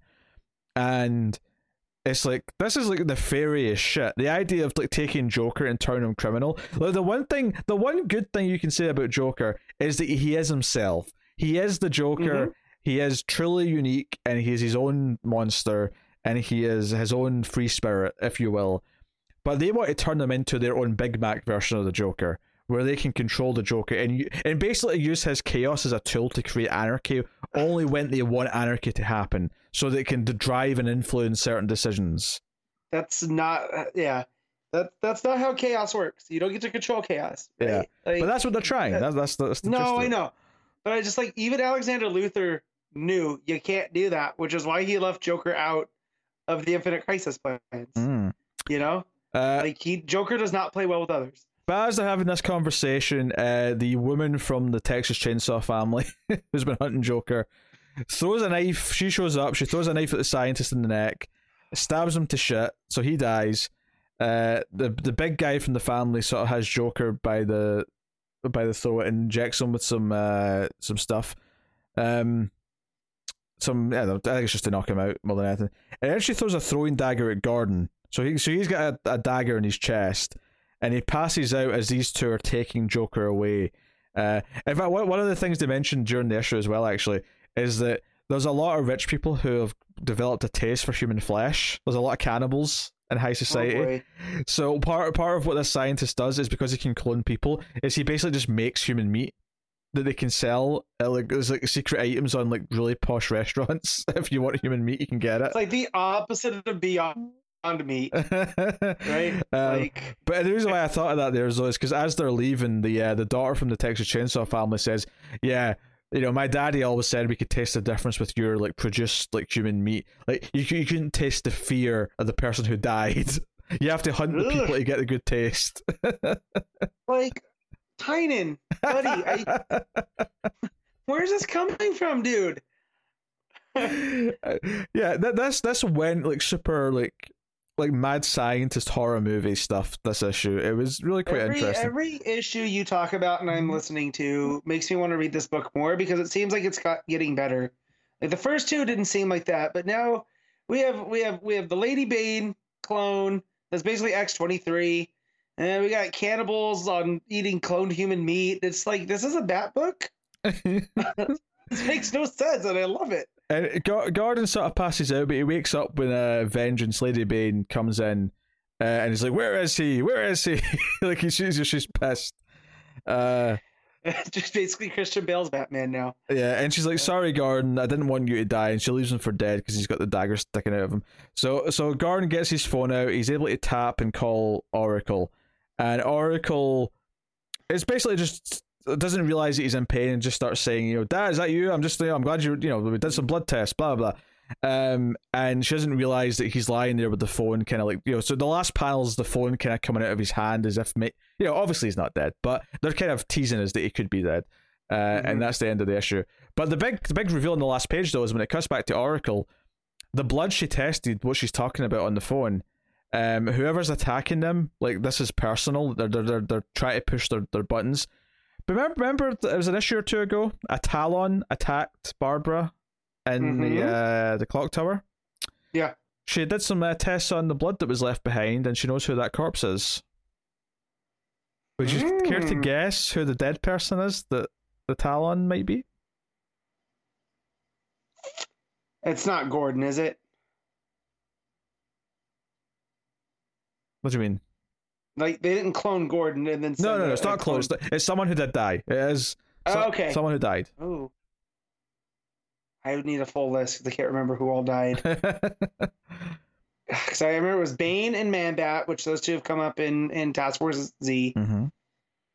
And I don't remember who else died. Just give it to me. James Gordon Jr. It's JJ. Mm-hmm.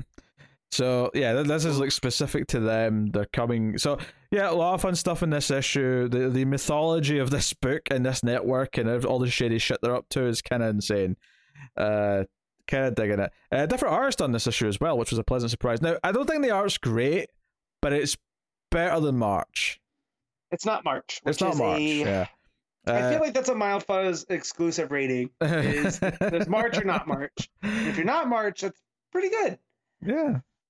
So Stefano Raphael's the artist on this book, and I do feel it's a little flat at times, but I mean, I'll take that over the scratchiness and extra over the top line work of March. So it is what it is. But yeah, story wise though, I kind of want to stretch this to the 8. I kind of loved the mad science stuff of this issue. I was kind of into it. I do have to mention the backup. I won't say much about it, but the girl that got out of prison last issue, who was friends with Punchline in high school, basically talks about how back in high school she had a yearbook and she had circled a lot of like faces, and a lot of people, all the people she circled other than herself, has turned up dead recently through the various stuff that's going on. Good. So she's scared to testify, but they don't have the yearbook anymore because it burned in the fire that happened several issues ago. So they're trying to get her to testify, but she's too nervous to. And then the final thing is that Punchline has got Orca on a hospital bed in the prison and is like injecting her with something, knowing that she betrayed her, and so it's kind of menacing and just this kind of villainous ending. But I mean, the backup's okay. It's whatever. Like I get through it. It's like 8 pages. I don't feel much for it. Like I think the entire story would probably work as better as like an annual size one shot that it does as the however many 8-page chapters we're getting. But it is what it is. So backup's like, I don't know, like a 6 or something like that. Nothing terrible, but nothing great either. So that's Joker issue 9. Pretty interesting stuff. So cool. And I do have another Patreon book, Animal Man, issue 13. This is actually from last month. I had to delay this a couple of times. So you'll have 14 relatively soon, but issue 13 of Animal Man. So last issue, the aliens were there. We had the meta like undoing of the villain that was chasing them, all that stuff. This issue is kind of a fresh start. Animal Man's still in Africa, and he runs into Buana Beast at the airport. As you do. But he's not in costume though. He's just, he says his name's Maxwell. Mike Maxwell is his name, and they're having like coffee, and they're kind of reminiscing about like all that crazy stuff we went through last year. Because keep in mind this is issue 13. So it would have been a year since that first arc, give or take. So that makes sense. But basically, we find out that Maxwell is looking for his successor. It's time to pass on the torch to a new beast, and he mentions that he's actually only the second white Buana Beast. Like every other beast has been black, and there's a lot of stuff in this. There's a lot of political stuff. There's a lot of South African stuff in this issue. The issue actually doesn't start with that. It starts with like news reports of like. Basically the news are saying that the police are like dealing with like protests and stuff, and they're claiming that there's no violence and everything's peaceful, but you see like these black and white panels of police beating up protesters, of being excessive with force, of actually outright shooting some people. So stuff that's sadly all still too relevant and really dark, and it's like, okay, so this is a super political issue. They're really delving into this stuff, and we have this search for the new beast, and Animal-Man basically just decides to come along with them. So yeah, you know what? I want to see more of Africa while I'm here. I'll come and help you find this new guy, whoever it may be. Maxwell's got like a safari hat on and some sunglasses, and they're riding off in a jeep. So they're all happy. And they go to like this cave where the beast helmet is, and he's got the serum which makes him like super strong and whatever, right? So it's like, okay, we have to like find whoever this new guy is. So he does like a ritual with the fire, and he sees it in the smoke and stuff, and it's it's all fun. And we actually cut to who this guy is going to be. So it's this guy named Dominic, and it turns out he's actually like he's got like a roll of film that he's trying to give to an American journalist to take back and develop, to like expose what's going on in South Africa to people. So he's like an investigator, sort of like freedom fighter type character. So he's like an activist. Yeah, so we're kind of promoting him as this kind of like noble guy with a good cause right away. So immediately he's kind of likable. But he gets like picked up by police who attack him from behind like very quickly, and they throw him in a cell, and like immediately this cop's like corrupt. He's already beat him up. He's got a baton, and he's talking about shitting in his bucket, and like if you happen to hang yourself by choice, he sets up a noose. It's like super dark. Oh yeah, super dark. But yeah, so it gets super vicious, and this is sort of intercutting with Animal-Man and Buana Beast. Buana Beast like merges, because obviously one of his powers is that he can merge two animals together, and he makes like it's like a bird and I don't even know what this animal is actually. What's it's like a deer but with like two vertical, like a pronghorn, yeah, or an antelope, a gazelle. It's probably a gazelle. Okay. Yeah. So clearly my animal kingdom knowledge is lacking a bit here. Yes, you're not. Yeah. I could really be doing with some labels on all these animals that pop up in Animal-Man. It would help. And the sad thing is, I could probably look at them and know exactly what they are. Oh, probably. But he mixes that with a bird anyway, and so we get this like flying monstrosity. Put a bird on it. He rides into search. So yeah, but so we go to this scene where the cop is like beating the guy up. He's using racial language on him. There's a word that he's using that I'm not familiar with. I assume it's a word that's more specific to the region of South Africa. But so this felt like a super dark story. There's some setup here as well, with the cop talking about his grandmother had this story about a unicorn, and it's basically just relevant because he talks about how the unicorn was this like the what do we call it, it's a mythological beast, right, that represents the horn. Purity. And... No, I'm just trying to think of the word horn. Oh. Right. The horn is a weapon. I wasn't looking at you. Yeah, I was doing this. I was doing this for a reason, Matt. I was signaling. I know, but I wasn't looking there on the screen. But that sets up for his demise later. You'll be pleased to know. But Animal Man, please say it's in a cabin in the woods style way. It very much is. Animal Man and I should call him Maxwell rather than Buana Beast because he's about to pass the torch. But they show up and like knock this cop out, and they take him outside, and he tries to explain to him that you're now you're going to be the new Buana Beast. And the guy and Dominic's like, Buana Beast, that's a bit of an imperialist title. Yeah, I think I'm going to change that. And he does when he puts on the helmet later. He says, "I'm just the Beast now. Like I'm not Buana Beast."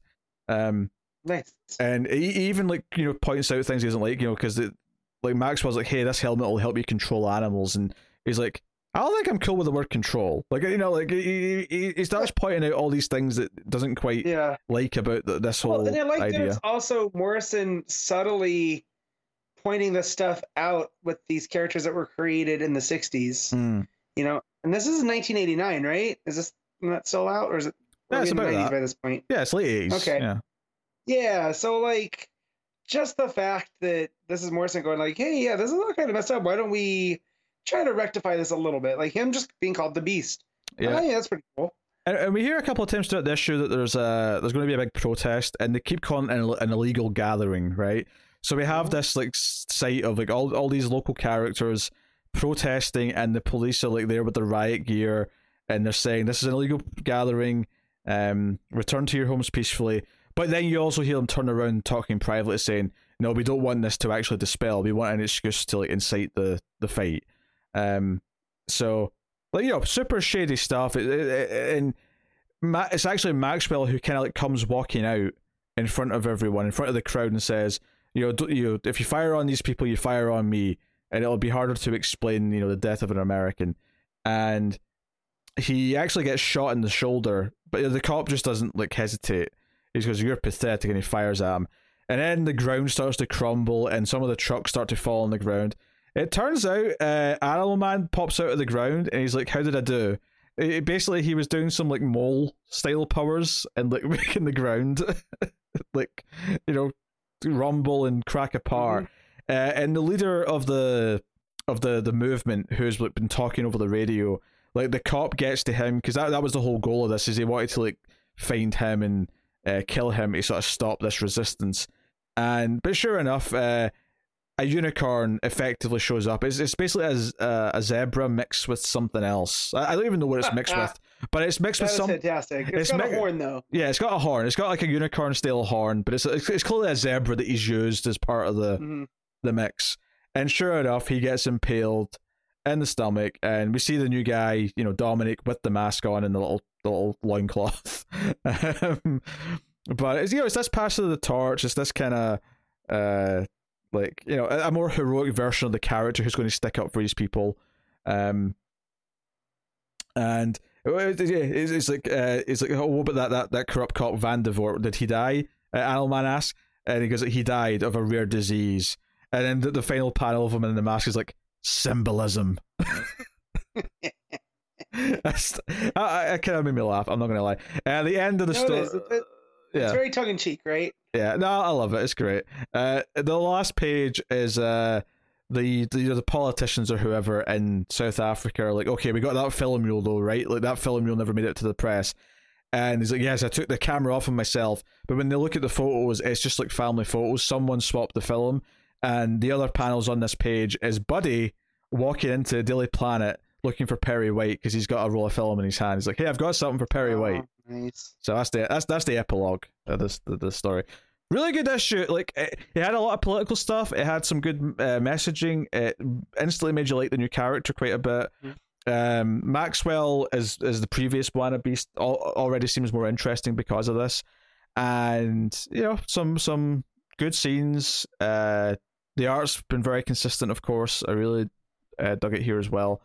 So no, I like this. I like Morrison tackling stuff like this, and this is exactly the sort of issue. Like anyone who says, "Oh, comics are too political nowadays," like 80s. This is an 80s comic. All right. Every time people do that, I like to point them to the Hard Traveling Heroes with Green Lantern, Green Arrow. Also, like Superman was like, he started off fighting like drunk drivers and was, the protector of like the lower middle class. That's why Lex Luthor was a businessman scientist. It's like it's always been there, guys. I just like just because you don't like it doesn't mean it didn't exist. Yep, no, it's always there. So I just like to point that out once again. So no, really good issue. Solid 8.5. Really dug it. The run at times is weird. Like, there's no denying. Sometimes the meta stuff gets a little on the weird side. I think this, though, was, obviously it's a little bit meta when he says he get killed by symbolism, but other than that, like, it's a very straight story that obviously has a lot of allusions to some real-world problems that it's dealing with. But no, dug it. So, there you go. That's Animal Man issue 13. Which will take us out of the part of the show where we pick our favourite stuff of the week, favourite panel/moment, favourite cover, favourite art, and top 5, well, I read 5. You read 4. You had 5. I had 4. But so we can rank. So what's your panel/moment of the week? It's gonna be from Action Comics. Basically, I could pick anything from here. Mm-hmm. But I'll I want something not so dark. I'll go with Superman dropping the Mongol statue head into the arena and giving that speech of, I know you don't know, who I am, but I stand for it, but I'm here to help. Yeah, I'm a little conflicted because part of me wants the tear from Action, but I also love the moment that Batman and Wong come face to face in the smoke when he's stealing the prisoner. That's a good one. I really dig that moment. And there's even maybe a couple of things in I think in Robin and Batman, when we first see Croc, or we first see even Robin in the outfit in the sewers, really good moments. I think I'm going to pick the tear from Superman, but it was a tough choice. There's actually some really cool moments in a lot of these books this week. Yeah, which is nice. I also want to put in a shout to Wonder Woman. There's a scene where she's flying that you mentioned that's kind of drenched in gold. Looks real nice. Yes, very good. Just like Takara's art, I was just I really enjoyed that image especially. Yeah. All right, cool. Best cover of the week. I'll just jump in because I have one choice. It's an easy choice for me this week.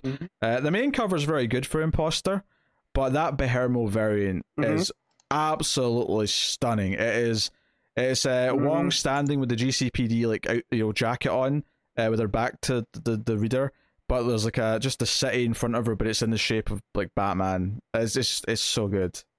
Very beautiful stuff. What's your cover? I'm going with the Wonder Woman variant. It's by someone named TK. And it reminds me Tony Khan. Manipul. Tony Khan's been doing. I was gonna make that joke and go, he's saving wrestling, but also doing some great art. But it's like a soft kind of watercolory look. Like there's a softness to it, and she's in like a laurel wreath surrounded by doves. And it's a very nice cover. All right, art of the week. So this is a tough week because I liked all the art. However, Action Comics really moved me to the Sam Pierre art, so I gotta give it to him. Yeah, I gotta go with Sorrentino. Obviously, Wynn's great. Sam Pierre's great. Takara was very good, but Sorrentino's just like another level. So I have to go with Sorrentino for Imposter. All right, rank your books, Matt. Go. All right, so Action Comics 1, Robin, Batman 2, Batman the Imposter 3, Wonder Woman 4. But those were all above. Those are all 8s or above. So. Yes, it's good week. This is tough. I'm going to go with Imposter at number 1. Number 2, I'll go with Action. Number 3, I'll go with Robin and Batman. Number 4, Wonder Woman. Number 5, Joker. But yeah, I didn't have a bad comic. Like, some backups I ignored, sure, but I did not have a bad comic. Like, so, good week. Not a heavy week, but a good week, and that's okay. Which leads me to telling you what is going to be coming next week from DC Comics, Detective Comics, as they're technically called. So next week we have Batman 117, the conclusion to Fear State. So that's a big deal. We have Nightwing 86, The Flash 776, Justice League 69. We have Nice House on the Lake issue 6, which is the final issue of that before its break for several months. So make sure to savor that one. Catwoman 37, Superman Son of Kal-El issue 5, Suicide Squad issue 9. Robin's issue 1 is next week, so that's a fun one to be starting. Supergirl Woman of Tomorrow issue 5, Green Lantern issue 8, Legends of the Dark Knight issue 7, Blue and Gold issue 4, Aquaman The Becoming issue 3, Batman Secret Files The Gardener issue 1, Batman v Bigsby, A Wolf in Gotham issue 3, Suicide Squad King Shark issue 3, Nubia and the Amazons issue 2, Refrigerator Full of Heads issue 2, Wonder Woman Evolution issue 1. What the hell is that? And then Looney Tunes I'm looking it up right now. It is definitely a busy week now. I mean, obviously there's some stuff that we're not reading, but it is definitely a much busier week next week than it has been the last couple. So I would suspect next week to be a meaty episode, guys. I'll tell Matt to brace himself for a longer recording. It's right before I go on vacation, so we'll get in, get out, get on with it. But yeah, I just by my count for myself, I have 11 books. Whoa! And I can't justify cutting any of them except for Justice League. So don't be surprised, guys, if I mean, you've not been enjoying that book, Matt. So that's what I'm saying. Don't be surprised if we don't, because I'm not gonna not read the Gardner book. I know I don't have to, but Ivy's on the cover. Yeah, I don't know if I care about the Gardner book, but there's no way I'm not reading Refrigerator Full of Heads. There's no way I'm not reading, all the main books. Like, I mean, the one that I obviously liked the least last time from this week was Green Lantern, but I still want to give it another shot. I want to know where it's going to go, because I'm enjoying the Joe story more than anything. And I want to try Robin's for sure. It's such a good idea for a book that I need to try it. So, and that's Seeley, right? I think so. Yeah, that sounds right. Yeah, Seeley. I enjoyed Seeley on Grayson. So busy week. But hey, what happens from time to time. Just got to deal with it. And that shit Connor did claim that he would be back next week. So but he's gonna have like 4 months worth of comics to read. So true. And we all know why he wasn't here today. The new Taylor Swift re-release dropped, and he's out there listening to it. He's a filthy Taylor Swift fan. Yeah, he is. This, yes. So, but yeah, he's out there stuffing corpses into bins, into trash cans. What? that is a weird that is a weird plug for my top 10 rotten movies video over in Male Fuzz Movies. I made a joke which will make that. I'm sure it was an evil ginger. Which will make that reference make sense. I promise. There you go. But you gotta go find out for yourself. I'm not explaining it here. So that is the show. I will take this time to thank our Patreon producers for the month. Thank you to Tyler Heston, De Palacios, David Sharp, Bordenau, Al Treisman, Christopher Moy, David Brown, and Stanley. You can, of course, support us for as little as $1 per month at patreon.com/MaleFuzzTV and get some bonuses. At the $5 tier, you get early access to the show by a day. You get a producer credit at the $20 tier, of course, and so on and so on. So go and have a look, see if you're interested in any of that, and help keep keeping all the content coming and supporting the show. And of course, I plugged a video a couple of times, but yeah, we do have other reviews on Male Fuzz TV and Male Fuzz Movies if you're interested in that kind of thing. So go and have a look. If you're on YouTube, like, subscribe, comment, ding the bell for notifications. All those things do help. If you listen to the audio podcast version, do rate us 5 stars and give us a review on iTunes or Podcast Addict, wherever you get podcasts from. You can get us on Twitter at DC Comics Podcast, and sharing us out on social media and telling all of your comic loving friends is probably also something you can do. That helps us out a lot. So all of that is very good. But I am very hungry, so I am going to take this time to say thank you very much once again for watching or listening. We always appreciate it. Feel free to go and harass Connor on Twitter at ConnorRyan94. Go and tell him he is the worst for missing the show. And he threatened to block me this week because I sent him a photo from the Chucky TV show where Chucky's got a bunch of syringes sticking out of him, and he's like, you know what though, you know how needlephobic he is. That is kind of messed up, man. That's Joker level. Notice, I'd like to make the jury aware that the defendant shows no remorse for his actions.